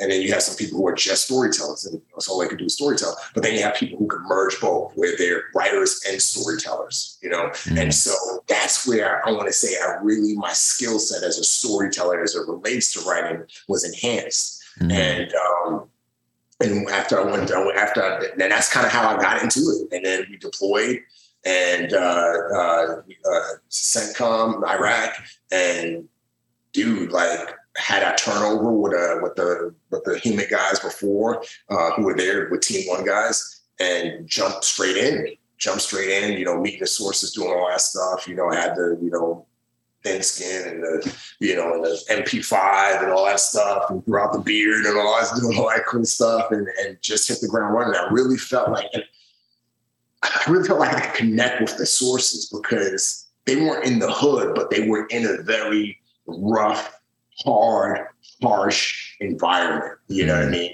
They were surrounded by various figures. They just wanted peace. They just wanted, like, what most people in the Bronx want. They just want to be able to live a normal, go do their job, come home, feed their kids, go to sleep. They don't want all the craziness. And that was something that I was able to really empathize with a lot of the sources of, because that's all they wanted. They just wanted to be able to. They didn't want, like, the terrorism. They didn't want, the IED. They didn't want all of this craziness. And so I was just able to come down to level, and I enjoyed it. And I enjoyed it. And I felt like I was blessed to be able to live, best of both worlds, because I was able to do the intelligence side of things. And then I was able to build those packages that would lead to us kicking down doors. So I was able to kick down doors and do DAs and do that kind of stuff. And I remember one time, like, I think I shared this story in the book, but I was running the source, and he had all this information on this bad dude, this HVT that, we have been tracking. I think CAG guys have been tracking for a while as well.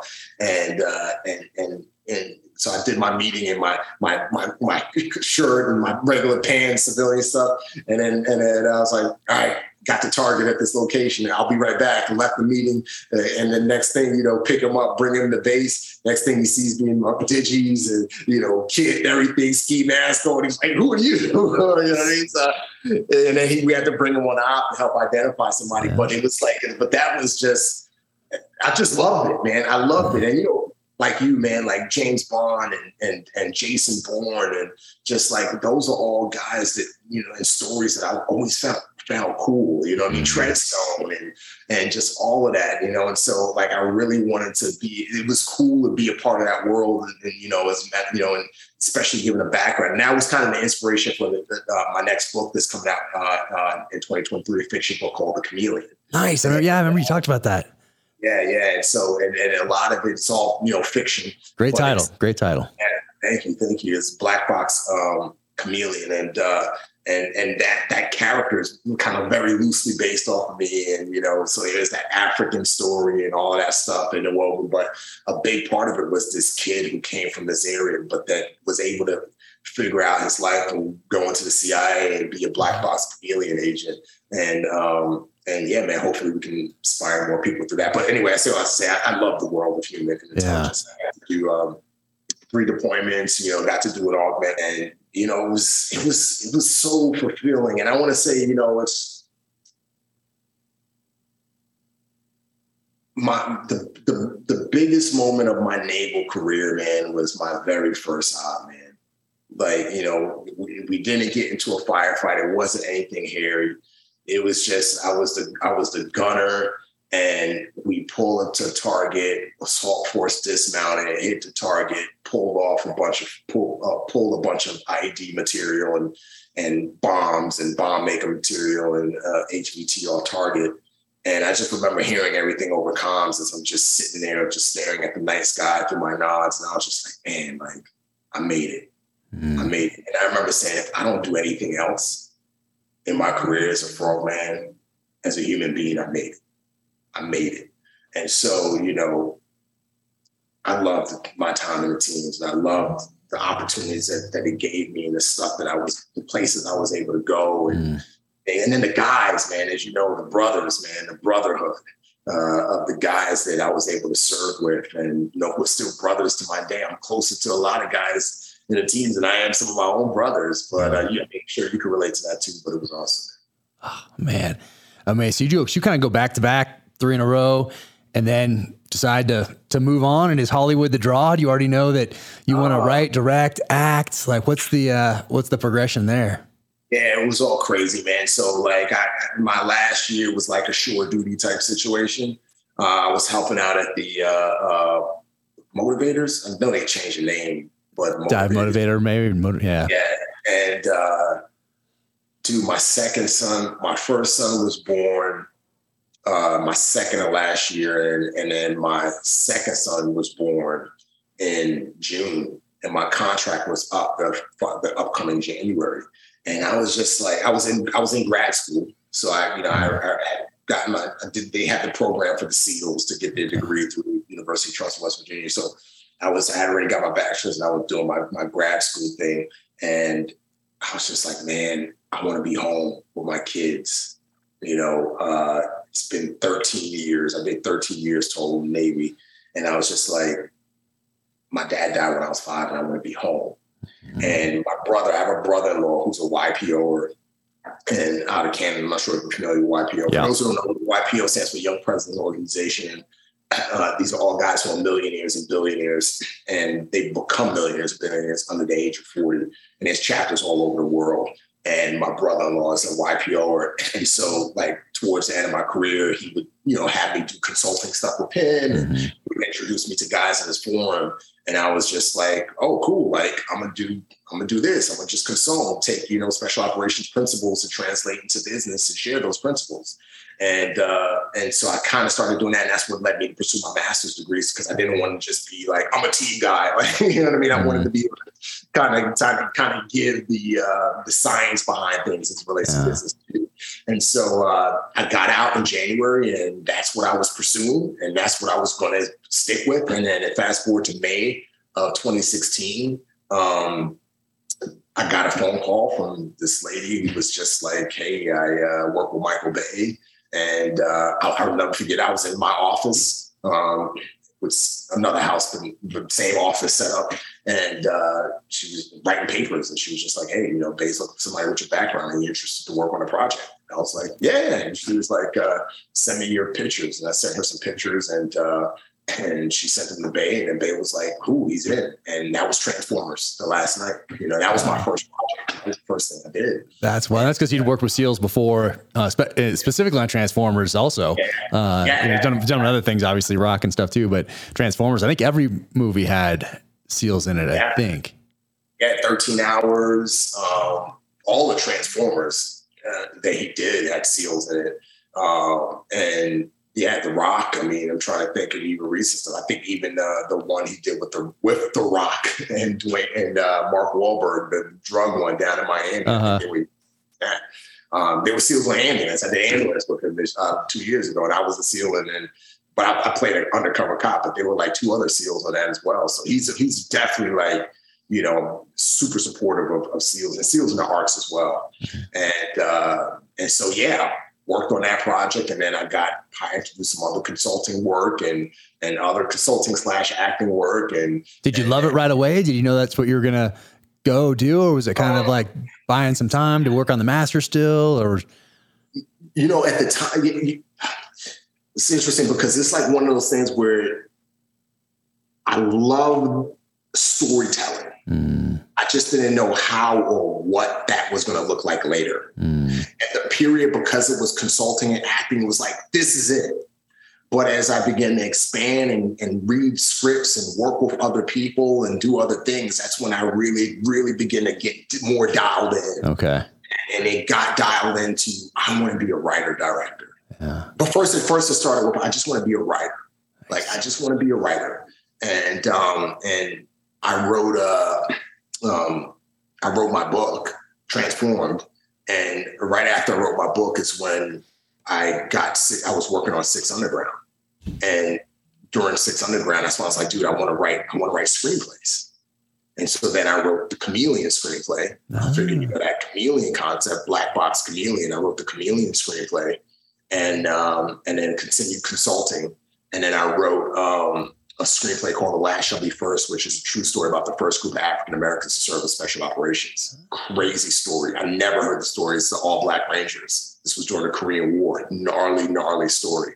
Oh, yeah, it's crazy, bro. So I'll just give you a piece of this. So we were getting smashed during the Korean War because that was the first time we encountered guerrilla warfare. Prior to the Korean War, it was like the Nazis had their uniforms, the Japanese had their uniforms, we had our uniforms, they had their flag, we had our flags, a lot of stuff. We had like pretty much clear battle lines and who was who in the zoo. During the Korean War, that's when we had people in clothes running around and doing all kinds of booby traps on. And the U.S. forces never encountered guerrilla warfare.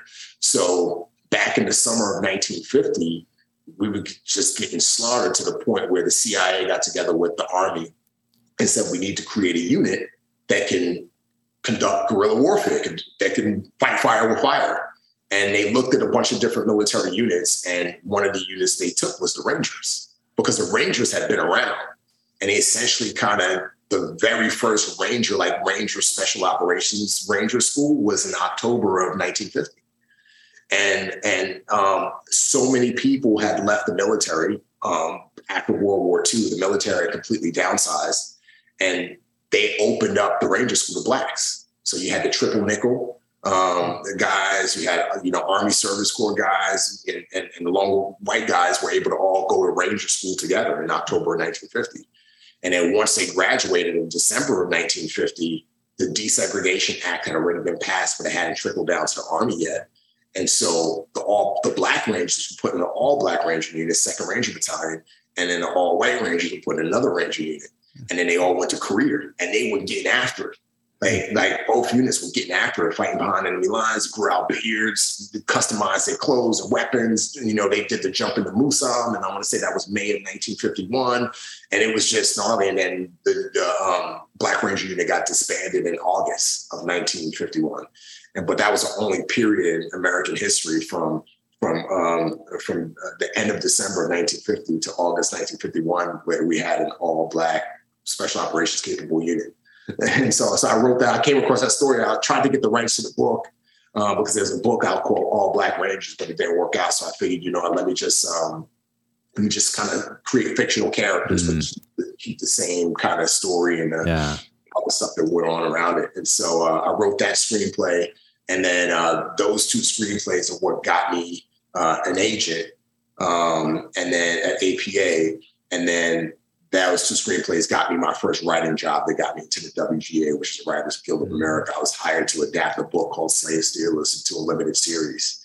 And so that's what kind of got me into the professional writing thing. And that was after the book. I think the book had already came out at that point, Transformed. And just kept on writing. And then the Chameleon got picked up by a major producer I can't announce yet. That was about 2 years ago. I went through about 8 months of rewrites. And then we attached a star last May. And then HarperCollins got a hold of the book, this Chameleon screenplay, read it, and was just like, this would be an awesome book series. And of course, every time I met with my agent, John, everybody's Jack Carr. Like, this is going to be like another cool journalist, Jack Carr. So I hear your name all the time with my publisher, with my agent, John, my publishing agent. Oh, nice. Everything, my publisher is like, Jack Carr is amazing. He's like, there's nobody that does social media like Jack Carr when it comes to posts. Oh, man, he's right there. But you got to meet my agent. He loves you, man. What's his last name? John Talbot. John Talbot. Yeah. I was going to ask him, is John Talbot. That's awesome, man. John, what's up? How's it going? If he's listening. Yeah. Very cool. So, he's great. He's fantastic. You got a great agent. He's an awesome dude. So that book, I turned it into the publisher 4 weeks ago, got an email 2 days ago from her. And listen, she's like, the book is amazing. I don't have any notes just yet. I'm paraphrasing. And then she was just like, I'm going to read it again. But nice. She's like, making her, so she loves it. So, that's great. Congratulations. That's awesome. So we're going to get it out next year, probably after around the time that the US version of the SAS. Yeah. Nice. And when is that one coming? How did that evolve then? Did they, and where was that? Did you Australia or where did you guys do that? Yours or Jordan or something? That's story. Yeah, we shot the last season in Jordan, and that was they reached out to me like 2 or 3 years ago, and I went through the whole interview process and then never heard anything. And then fast forward to last year, right after I finished working with you guys on Terminal. I was working on Terminalist with you guys during that time because it was like between June and July. They reached back out and were like, "Hey, we want to kind of rethink bringing you on to the project." And then we went through an interview process again, and then got the job. And then after I finished Terminalist, I flew to Puerto Rico to shoot The Plane with Gerard Butler. That comes out this January. Oh, nice. And did that for 2 months out there, and then flew from Puerto Rico to Saudi Arabia, did a writers conference there, and then flew from Saudi Arabia to Jordan. A writers conference in Saudi Arabia? Yeah. What? Yeah, man. The prince, the crown prince is he's really kind of modernizing Saudi Arabia, and so he's putting on these big conferences and festivals and stuff to kind of showing some way that Saudi Arabia is changing a little bit. Uh-huh.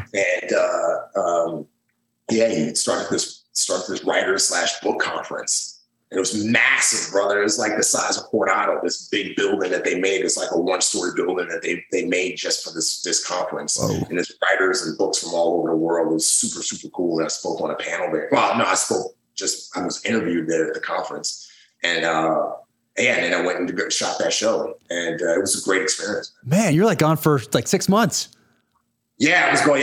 Yeah, my wife was in the Hurt Locker, brother. Yeah, she was in the Hurt Locker, man. A lot of crazy. It's like a deployment. While we were gone. Yeah, it was like a deployment. Yeah, a house flooded, car broke down, everything. Kids were acting up, so it was a rough one. It was her mini buds. Man, that is wild. And so, what point on this? So, how long did it take to film the SAS show? Are you guys there for like a month or 2 months or what is? Yeah, we filmed 2 seasons. So we were there. I got there like the first week of October. I want to say like October 6th.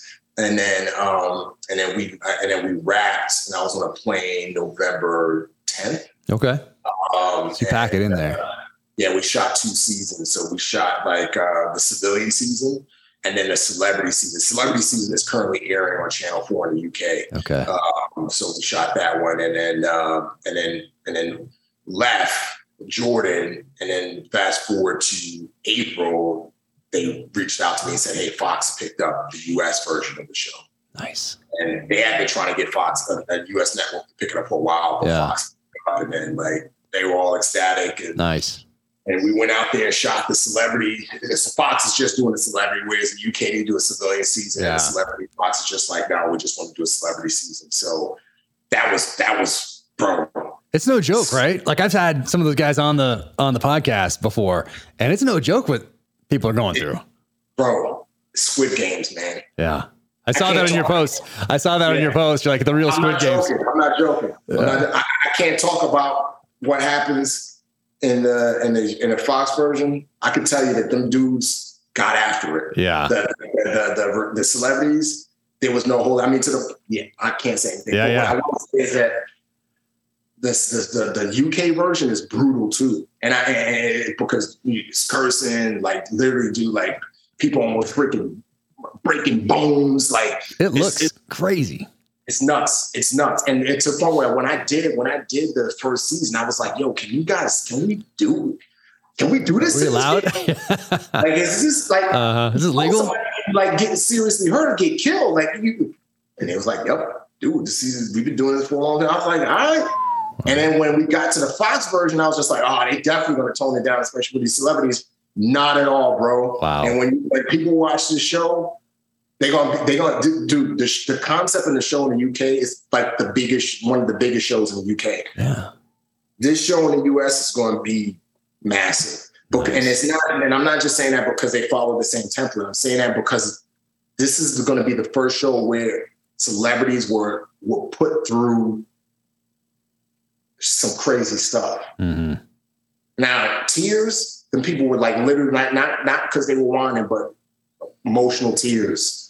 I mean, you're going to see some stuff that's never been seen before. Yeah. And the cool thing that I love about the show is, unlike other shows, is, you know, other shows, it's like, oh, you get to the end, you get a prize, or, you know, and all of this other, you know, superficial stuff. But it's not like that. But it's almost like an experience for them. It's almost like therapy for them. And we have these things called mirror rooms, which you'll see in the UK, which is like an interrogation, but it's literally like a therapy session where they open up about like their deepest, darkest secrets that they've never told anybody. And that's how it was in the UK series. And I remember going to the Fox, and I was like, there's no way these people are going to open up like that. In America, I think the UK is different from America. They're not going to do that.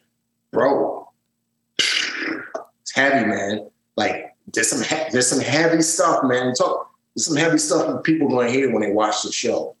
They're going to, and what I love about the show, when I signed on, is because it's a way to help people. Going back to what we talked about with storytelling before, writing a book, you know, a TV show, that has the potential to save lives and change lives. And the viewers are going to be able to see themselves in these celebrities. And I didn't think that was possible, because in the civilian series in the UK, it's easy. You know, there's a girl in last season, her dad committed suicide, hung himself. She had to cut him down. This other girl, she was raped by her brother repeatedly from the time of 3 years old. You know, another person, like his mom was at the I can't pronounce it, Grande, the singer, Ariana Grande concert, when a terrorist attack happened. His mom got killed, right? And then there's all these other stories in there that are very, very like powerful stories. And we in the mirror room, through this interrogation, we're pulling these stories out, but then we're also able to help talk them through that. Wow. And then help bring some form of healing. Like, we're not going to solve their problem completely, but we're able to help give them the steps. And then when we get out into the battlefield or into these practical applications, then we're able to kind of drive those points home further. And in my mind, I was like, I didn't see how that we were going to be able to do that with a celebrity, because these are millionaires. These are freaking like famous people. But you come to realize that they're people. Put the whole famous stuff aside. They're still human beings. And they're still human beings with real problems, just like we all have real problems, with real situations, going through divorce, having stuff with, you know, with their kids and all these different things. And the audience in the US, they're gonna connect with that, especially in the time we're in right now. And the show is powerful, man. And I'm not trying to sell a show, because like no, it's around the world. It's a huge hit. Yeah, I already got paid. It's already made. I'm not trying to sell a show. I'm just saying that it's heavy. Yeah. No, there's a reason that people are connecting with it all around the world. And, you know, I was always wondering why it's taken so long to get here. But I'm looking forward to watching that. And that's coming out January. Is that right?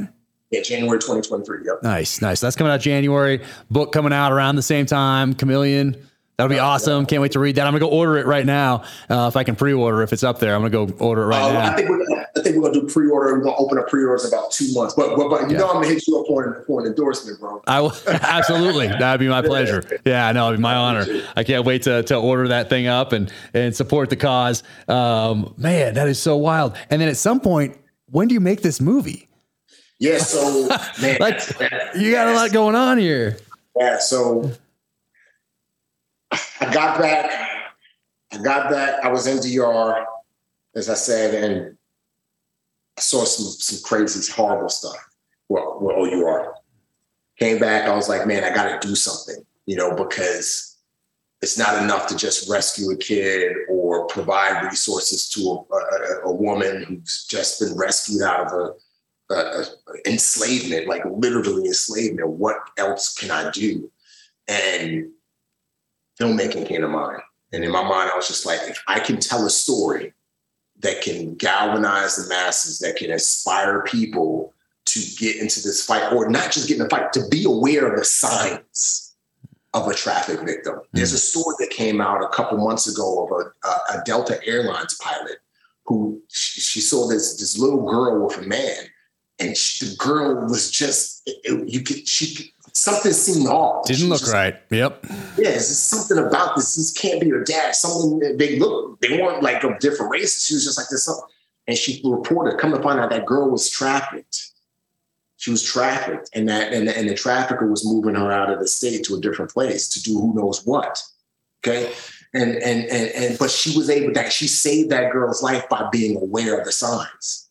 And so in my mind, I was just like, I got to make more people aware at a minimum of the signs of a traffic victim, be aware that this stuff happens right under our nose. Human trafficking is on track to surpass the drug trade. It's a $32 billion a year industry right now. You know what I mean? It's organ harvesting. There's no real way to find the true statistics behind it, but organ harvesting is estimated to be a $1 billion black market enterprise. I would say that it's a lot higher. I don't trust that statistic because human trafficking right now is estimated at $32 billion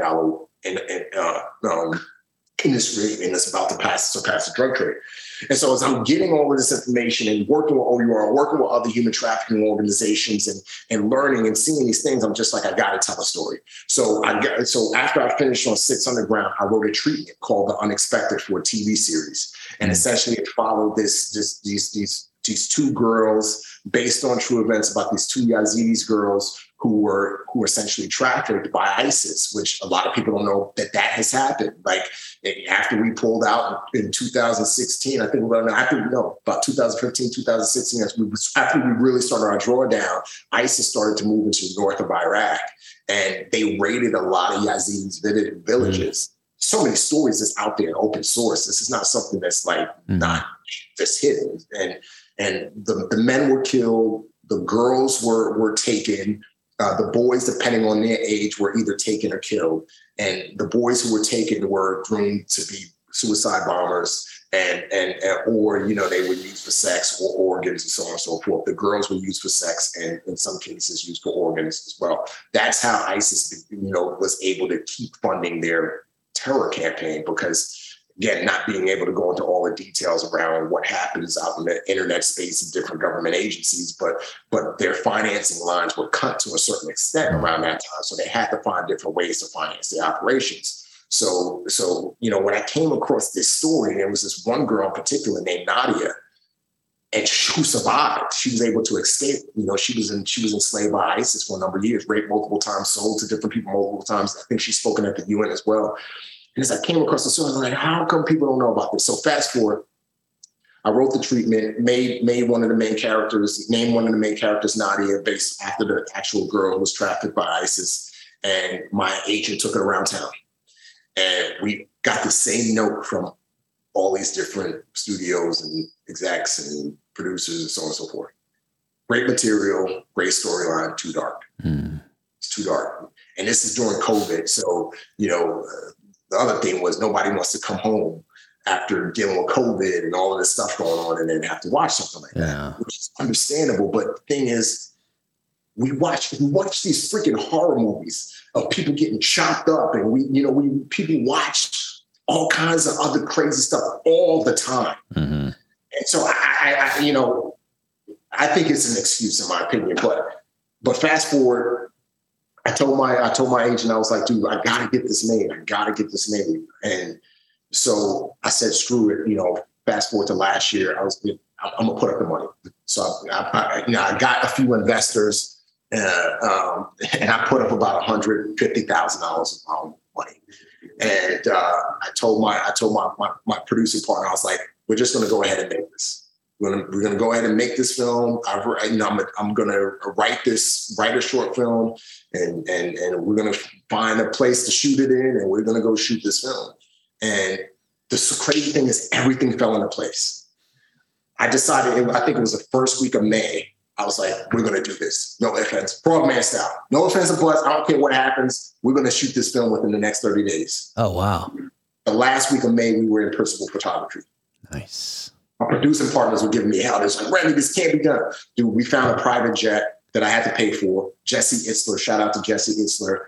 Like I said, I put a post out there. I need a private jet. A bunch of different people responded. I think I got one. Jesse Itzler was like, hey, I used to own a private jet company. Reach out to this dude. I reached out to this New Yorker cat. This is hardcore New York. He's like, yo, man, what's up, man? From New York. He's like, I'm gonna hook you up. Found me a private jet. I had to pay $21,000 for 14 hours. but it was worth it. And I remember my producing partners were like, dude, let's just get a cheap jet.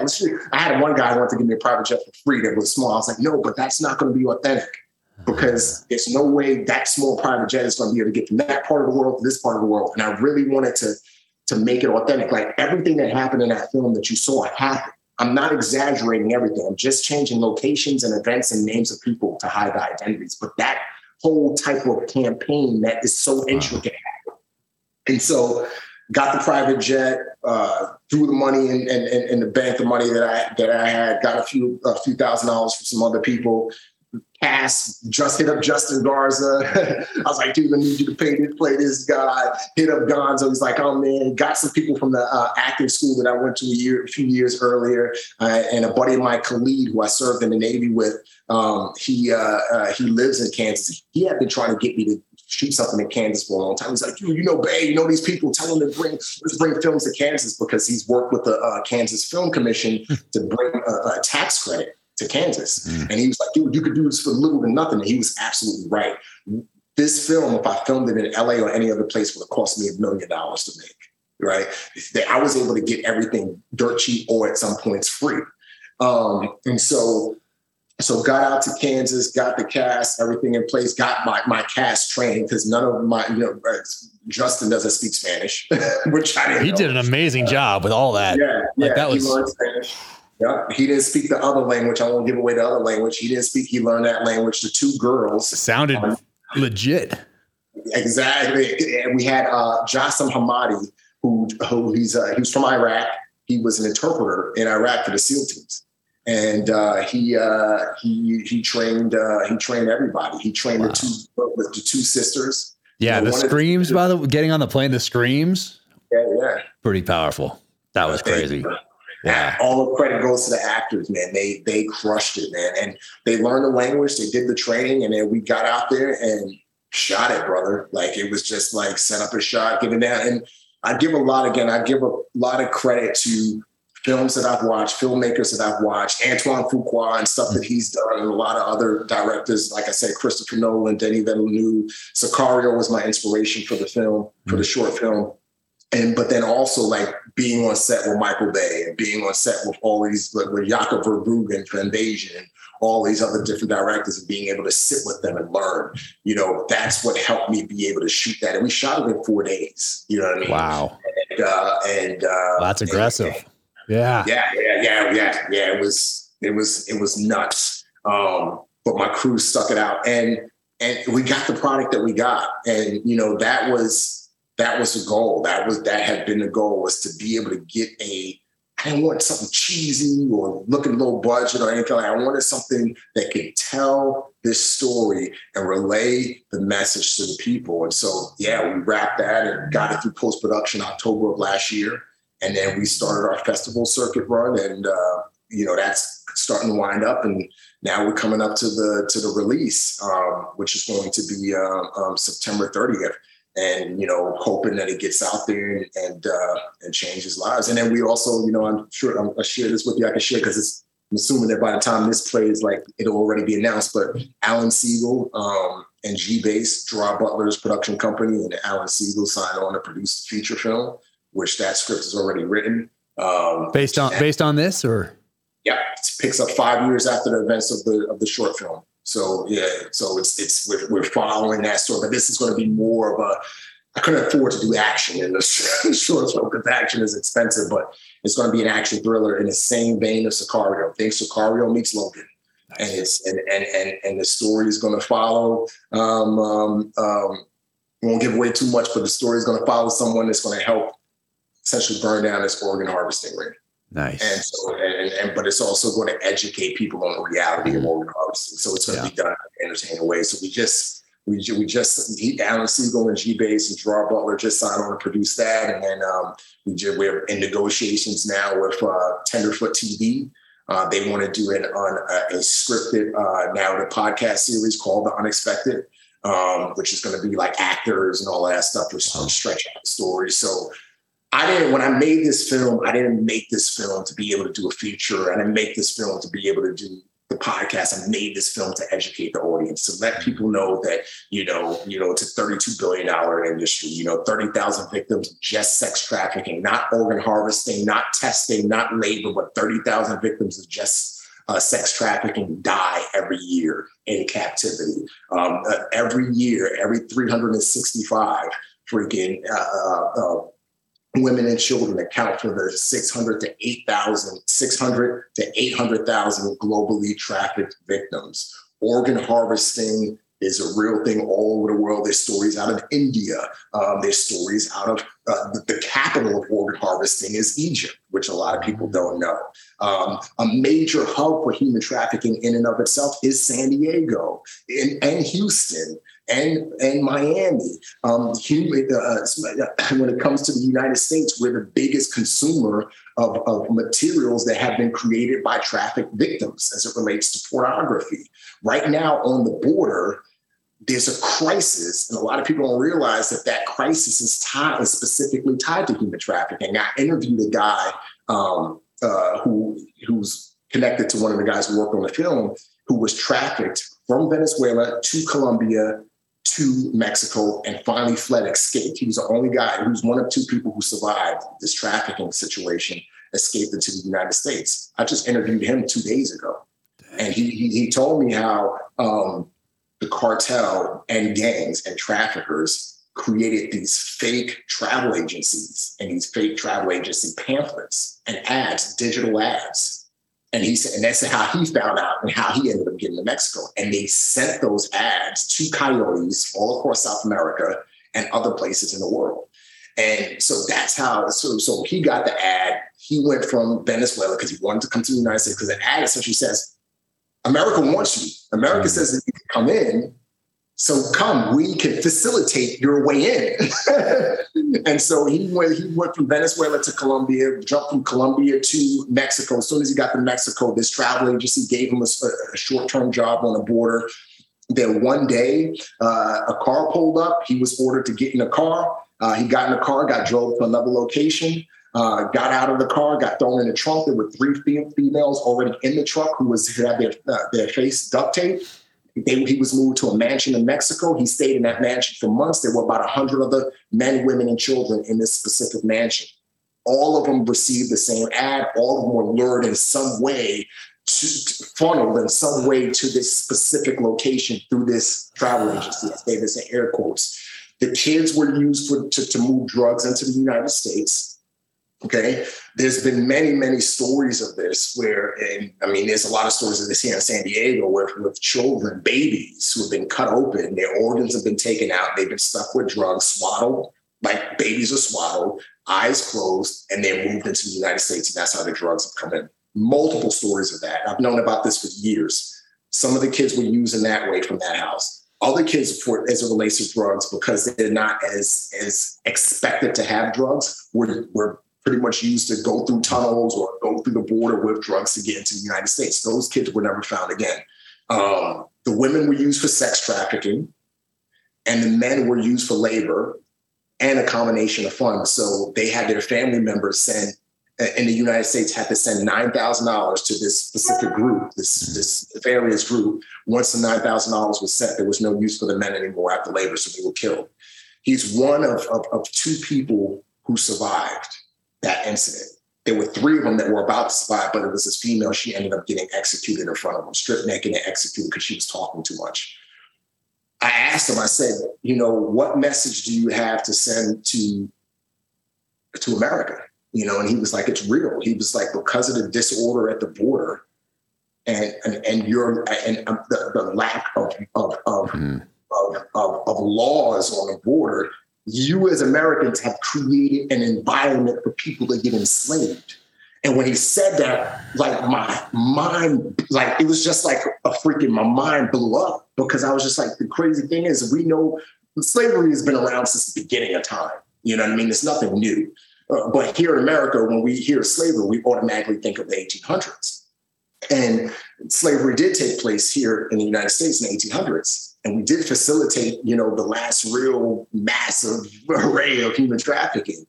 But we are still contributing to that now what's going on in the border. And he said there were people from Kurdistan, Africa, freaking different parts of Asia who all came to South America and were moved up into Mexico and were trafficked. And that's just the tip of the iceberg. I mean, there's so many other stories and so many other things that I've come across and I've seen working with these different human trafficking organizations and doing research for the film and stuff. And at the end of the day, that's why I made the film. Because, when people think of human trafficking, they just think of sex trafficking. They forget these other subsets, such as organ harvesting, which is a real thing. It's not some cartoon horror movie thing. It's a real deal thing. Egypt is the capital of the organ harvesting trade. And like I said, in India, there was a woman, a story came out, and people could Google all of this stuff. All they got to do is type in organ harvesting, and a lot of these cases will pop up. There's a story recently of a woman in India who was, she was in this impoverished side of town, and she received a message, hey, there's a job opportunity for you in New Delhi. She went to New Delhi, was put up in an apartment. Her boss told her, and I say this in air quotes, and I'm not sure if people are going to be able to hear, so I got to say what I said. Her boss told her, hey, I need you to go get a medical checkup. She goes to go get a medical checkup, as she was told, because she couldn't start working until she got this medical checkup, strips naked and waiting for the doctor to come in. While she's waiting, her astuteness and her attentiveness saved her life. While she was waiting, she overheard one of the nurse say to the doctor, yes, this one, she's the one that's going to be giving organs today. Got dressed, pretty much fled, got the hell out of there, alerted the authorities. They were able to uncover a multi-million-dollar organ harvesting ring that had been going on for years. I mean, Pakistan, it's happening. Freaking, it's all over South America, it's happening. And, there's an organ shortage for those who are in need. And that's going to always be the case as long as we have human beings until the end of time. There's going to always be people who need organs. And they need healthy organs, which essentially means younger people. Exactly. And there's going to always not be enough. And, there are people who are going to desperate measures. And I'll say this last thing because I know I'm going on a tangent here, but there's another piece to this where there are people who are willingly seeking out traffickers to sell their organs. And that's out of desperation. A lot of migrants do this in India, in Egypt, also in South America. And they're willingly doing this for an opportunity because they're desperate. And I wouldn't understand this if I didn't do this trip with OUR to Dominican Republic. This would be the last story I share. When we were there, I went into this chapel. I think I touched on it a little bit, but I'll go further with this. And we're in this slum that was a horrible area. This guy brings me into this chapel. At the end of this chapel, there's this baby, couldn't be more than 6 months old, who was dead in a casket, 6 months old. The guy explained to me that the reason why the baby died is because the mother, she wasn't getting enough sustenance, so her milk dried up. So she bought formula. She mixed the formula with water. The water is not, you can't drink the water. The water is killing adults. Gave the baby the milk, gave the baby the formula with the bad water to kill the baby. The reason why he showed me this was because he wasn't trying to justify why parents do what I'm about to tell you they do, but he was just trying to paint a picture as to why they're doing what they're doing.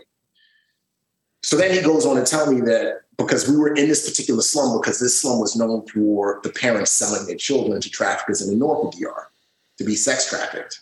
Europeans, Americans go to the north of DR, whatever the tourist area, and they have sex with the girls and the boys and the kids. And this is all known, it's all documented. This is not something that's like some QAnon hidden crazy thing. This is all like actual facts that people can uncover. There's documented cases and all of this stuff. And so the parents were selling their kids to be trafficked for sex in the north of DR.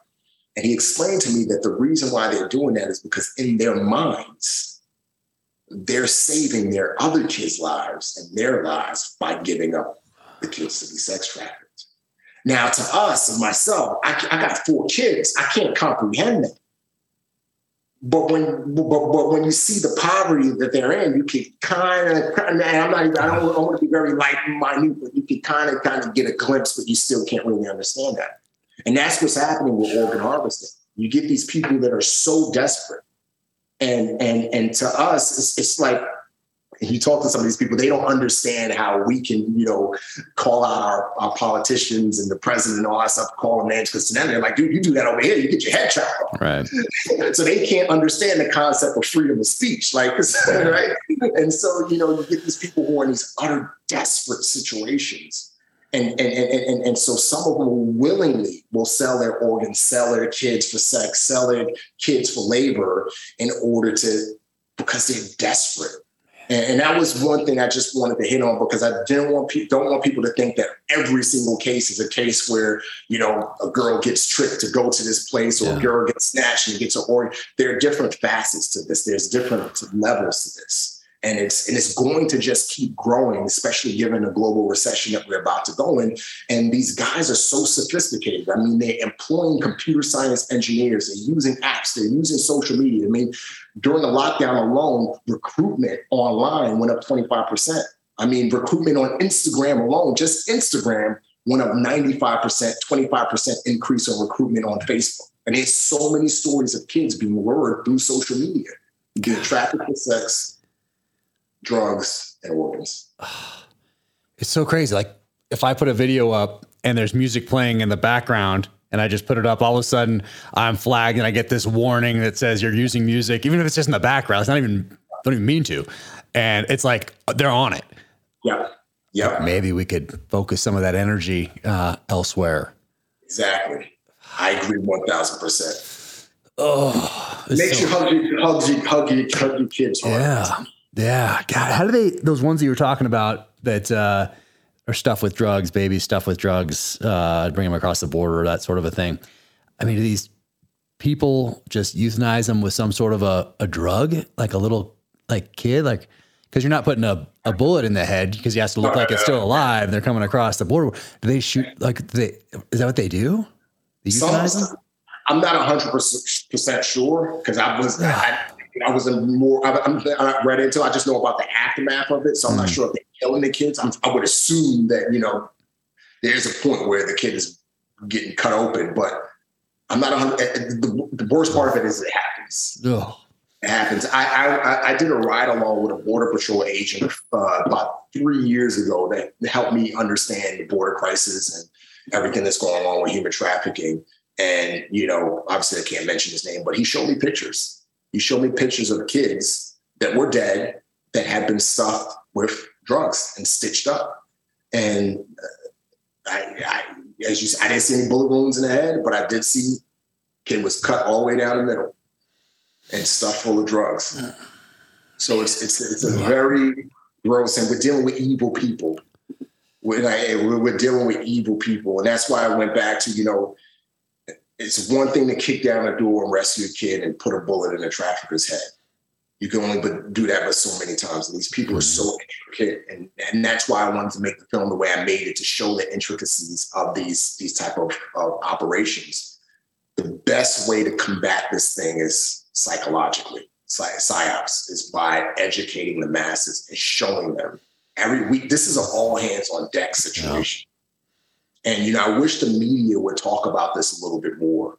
I wish that they would give as much attention to this as they do what's going on between Kanye West and Kim Kardashian. Yeah. But the reality is somebody has to do it. Yeah. Somebody has to do it. Oh, yeah. And, man, and the film, I don't want to give too much away either, but the way that these parents, and they don't really understand exactly what they've just done by taking the actions they've taken that are a couple steps removed via financing the terrorism aspect and all that stuff. But I guess I'll just leave it at that, because I want people to go and watch this. As you said, you wanted to make this to educate, and I hope everybody goes to watch it. September 30th, it's out there. Where can they find it? Where do you go to get this kind of? Just drop it on YouTube. So I'm gonna keep it simple. Drop it on YouTube, on my YouTube channel, Remy Adeleke. And that way I had an opportunity to put it on like a subscribe type network where people can pay to watch it. But I was just like, no, I just want people to watch it. So drop it on YouTube September 30th, and it's going to be available for everybody to see. hopefully everybody will watch and get into the fight in some way. Man. Oh, well, amazing job. You got so much going on. I'm fired up for the book Chameleon. When that comes out, I can't wait to read it. And this, you have this in the film here. Closing our eyes to the darkness in this world doesn't extinguish it, but only deepens it. Yep. I wrote that down too. That's thank you, brother. Yeah. Yep. That's right there at the beginning of the film right there. And then what is it? ExodusCry.com. Is that a place you send people for more information? Yeah, so I said, Exodus Cry is a place that people can go if they want to donate or if they want to learn more about human trafficking. Exodus Cry focuses more on the sex trafficking side. Tried to find different partners to partner with, but they were the ones that I landed on. But yeah, that's the first group that they can go to if they want to learn more and dip their toe into the sex trafficking side of things. They've done a great job in battling Pornhub, which a lot of traffic victims end up on Pornhub, and some of these other apps that people utilize. So they've done a great job. So I just want to partner with somebody that's actually doing work, because the interesting thing is there are a lot of human trafficking organizations out there that are, in my opinion, just collecting a check, not really doing a job. You know what I mean? And they're portraying that they're doing something, but the reality is they're not. And that's another reason why I wanted to release this film on YouTube for free, because I wanted to show people that I'm not here to make a buck. You know what I mean? I'm here to get the word out there. So, Exodus Cry is really making a difference out there. So that's where you can start, and people can do their research and find other trafficking organizations that they can donate to and give to if they want to go to OUR. That's one. There's a bunch of other ones as well. Man, incredible. Well, you've got a ton going on, and so I appreciate you taking this time. I've wanted to do this for a long time. Like, I've had this book since it came out. Like, I didn't just buy this for the podcast. I've had this for the longest time. Yeah. So I've had it forever. And the film coming out was a great excuse to get together, get to hang out for a little bit. And man, thanks for doing the Terminal List, and looking forward to SAS.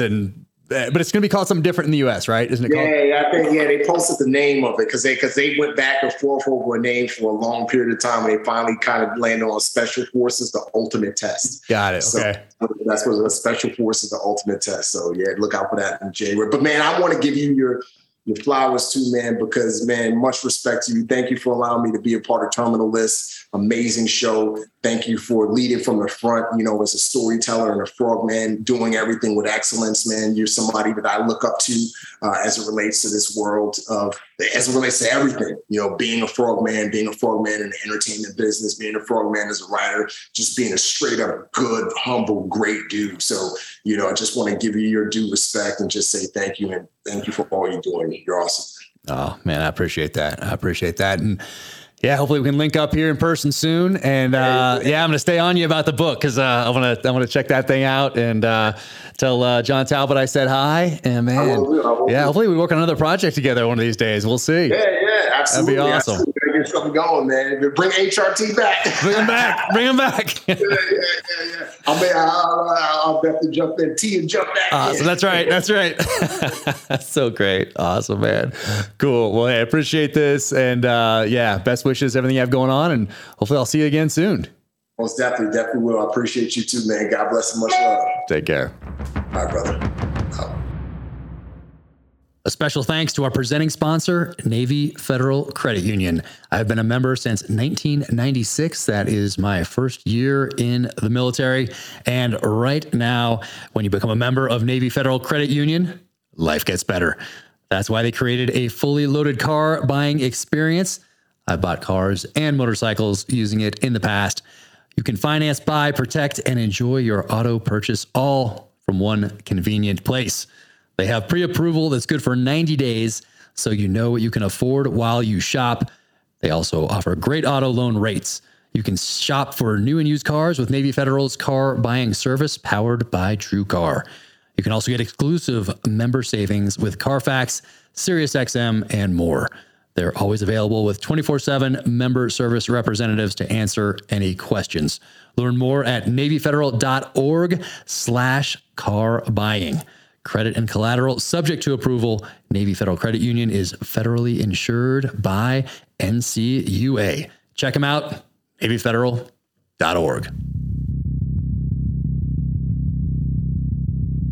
want to thank my friends at Black Rifle Coffee for sponsoring the Danger Close podcast. I've been a huge fan for the longest time. Drink Black Rifle Coffee every day. And if you keep your eyes peeled, you will notice that perhaps Chris Pratt is wearing a Black Rifle Coffee t-shirt, not unsimilar to this one, in the Amazon series adaptation of The Terminal List. Now you can go to blackriflecoffee.com/dangerclose and use code DangerClose20 at checkout for 20% off your purchase and your first coffee club order. Black Rifle Coffee, America's coffee. Keep crushing. Today's gear segment is sponsored by Zero Foxtrot. Zero Foxtrot provides unique products that reflect the old school vintage military lifestyle. I've actually been following these guys for a while. Love what they're doing. Have a bunch of other shirts and coffee mugs downstairs from the last few years. Just love it when guys get out and absolutely crush it.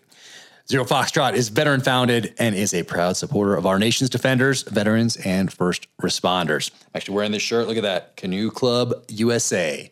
What does that mean? I think you're going to have to look it up in your web browser, the Google machine. Canoe Club USA. Awesome shirts out there. They have limited edition ones that drop every now and again that are super cool. So definitely go to zerofoxtrot.com. And right now, we have an exclusive code for listeners of Danger Close. Use code JC at checkout for 20% off your order. Very cool. Remember, you can gear up with Zero Foxtrot and use code JC at checkout for 20% off your order. Just go to zerofoxtrot.com/JC and remember to use code JC for 20% off at checkout, or just click the link in the description. Once again, that offer code is JC. Gear up with Zero Foxtrot and use code JC for 20% off. Awesome. Definitely do that and check out all they have going on. Follow them on the social channels. They have some great things out there. They do some history posts every now and again that are really cool and very well thought out. Definitely check out zerofoxtrot.com for all the stuff. They have Zippo lighters in there. They have these mugs right here. What does that say? Drink coffee, stack bodies, stay zero. Love this. And then this one right here, this is cool. This might be a limited edition one. I'm not sure. But for St. Patrick's Day, lack fear, not beer. Look at that. Boom. Love it. Awesome. So that's what they look like right there. Zero Foxtrot. And you get a little of that action right there. That's a sticker. But check out their t-shirts, mugs right here. Whiskey glasses. These are some of my favorites right there. Look at that. Oh, yeah. Solid. So check them out for sure. zerofoxtrot.com/JC for 20% off. Welcome to the gear highlight portion of the Danger Close podcast. Now, this pistol is one that I've been looking forward to for quite some time. It is the SIG P365X Macro, and this thing has a 17-round magazine. Yes, you heard me right. 17 rounds in a P365. Awesome. They sent this one with a red dot optic and with a light. But this thing is awesome. I shot it for the first time yesterday, and I think this is going to become my daily carry. I absolutely love it, and I would not be surprised if it makes its way into a future novel. All right, what else do I have here? Rugged, RHUGED.com. My buddy Chris Osmond from the SEAL teams sent me a nice little care package here. So Chris, thank you so much. Really appreciate it. Once again, Rugged right here. Rugged, and it RHUGED. And look at these ones right here. Freedom Seeds. Oh yeah, very cool. And you can go to that website. I'm not sure if you can link to their social channels or not, because Chris is always getting kicked off of social channels, it seems. And if you know him, that shouldn't be a surprise. But check out rugged.com. Chris, thank you so much, my friend. Sincerely appreciated.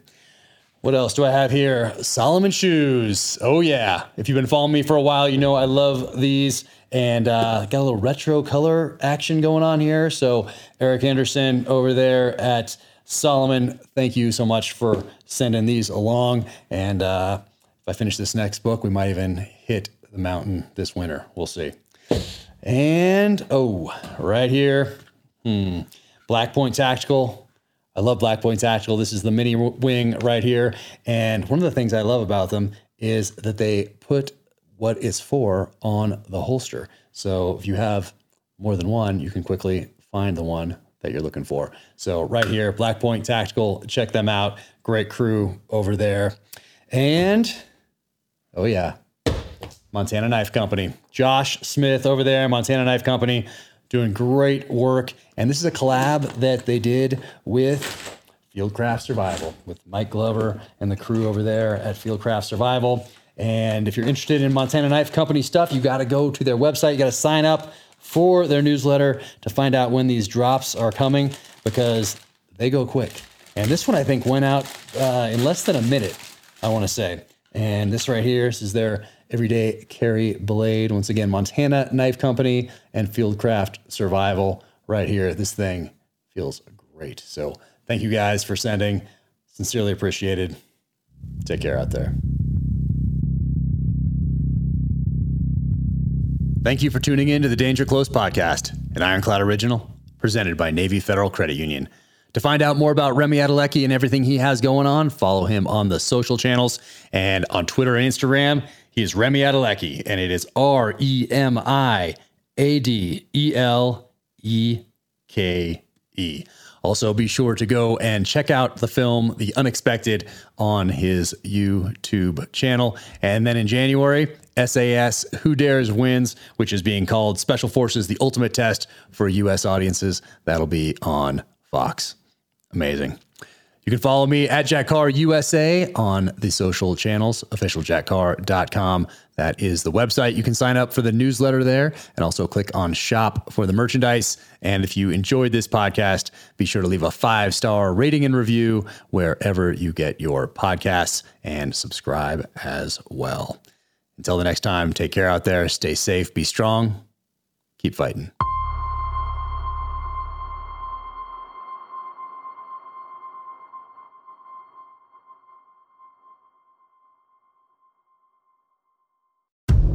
In case you missed it, on a recent episode of Danger Close, an Ironclad original, Jack Carr sat down with former presidential candidate Tulsi Gabbard. Set aside all the labels, you know, oh, well, because I've been getting asked this a lot, like, well, are you left or are you right? Are you progressive or are you conservative? What box do you fit in? Which box do you check? Completely. Are you an enemy or right. How, like, what filter should I use when I'm looking at you? And, like, I've always been an independent-minded person, always. Be sure to check out the full interview wherever you get your podcasts.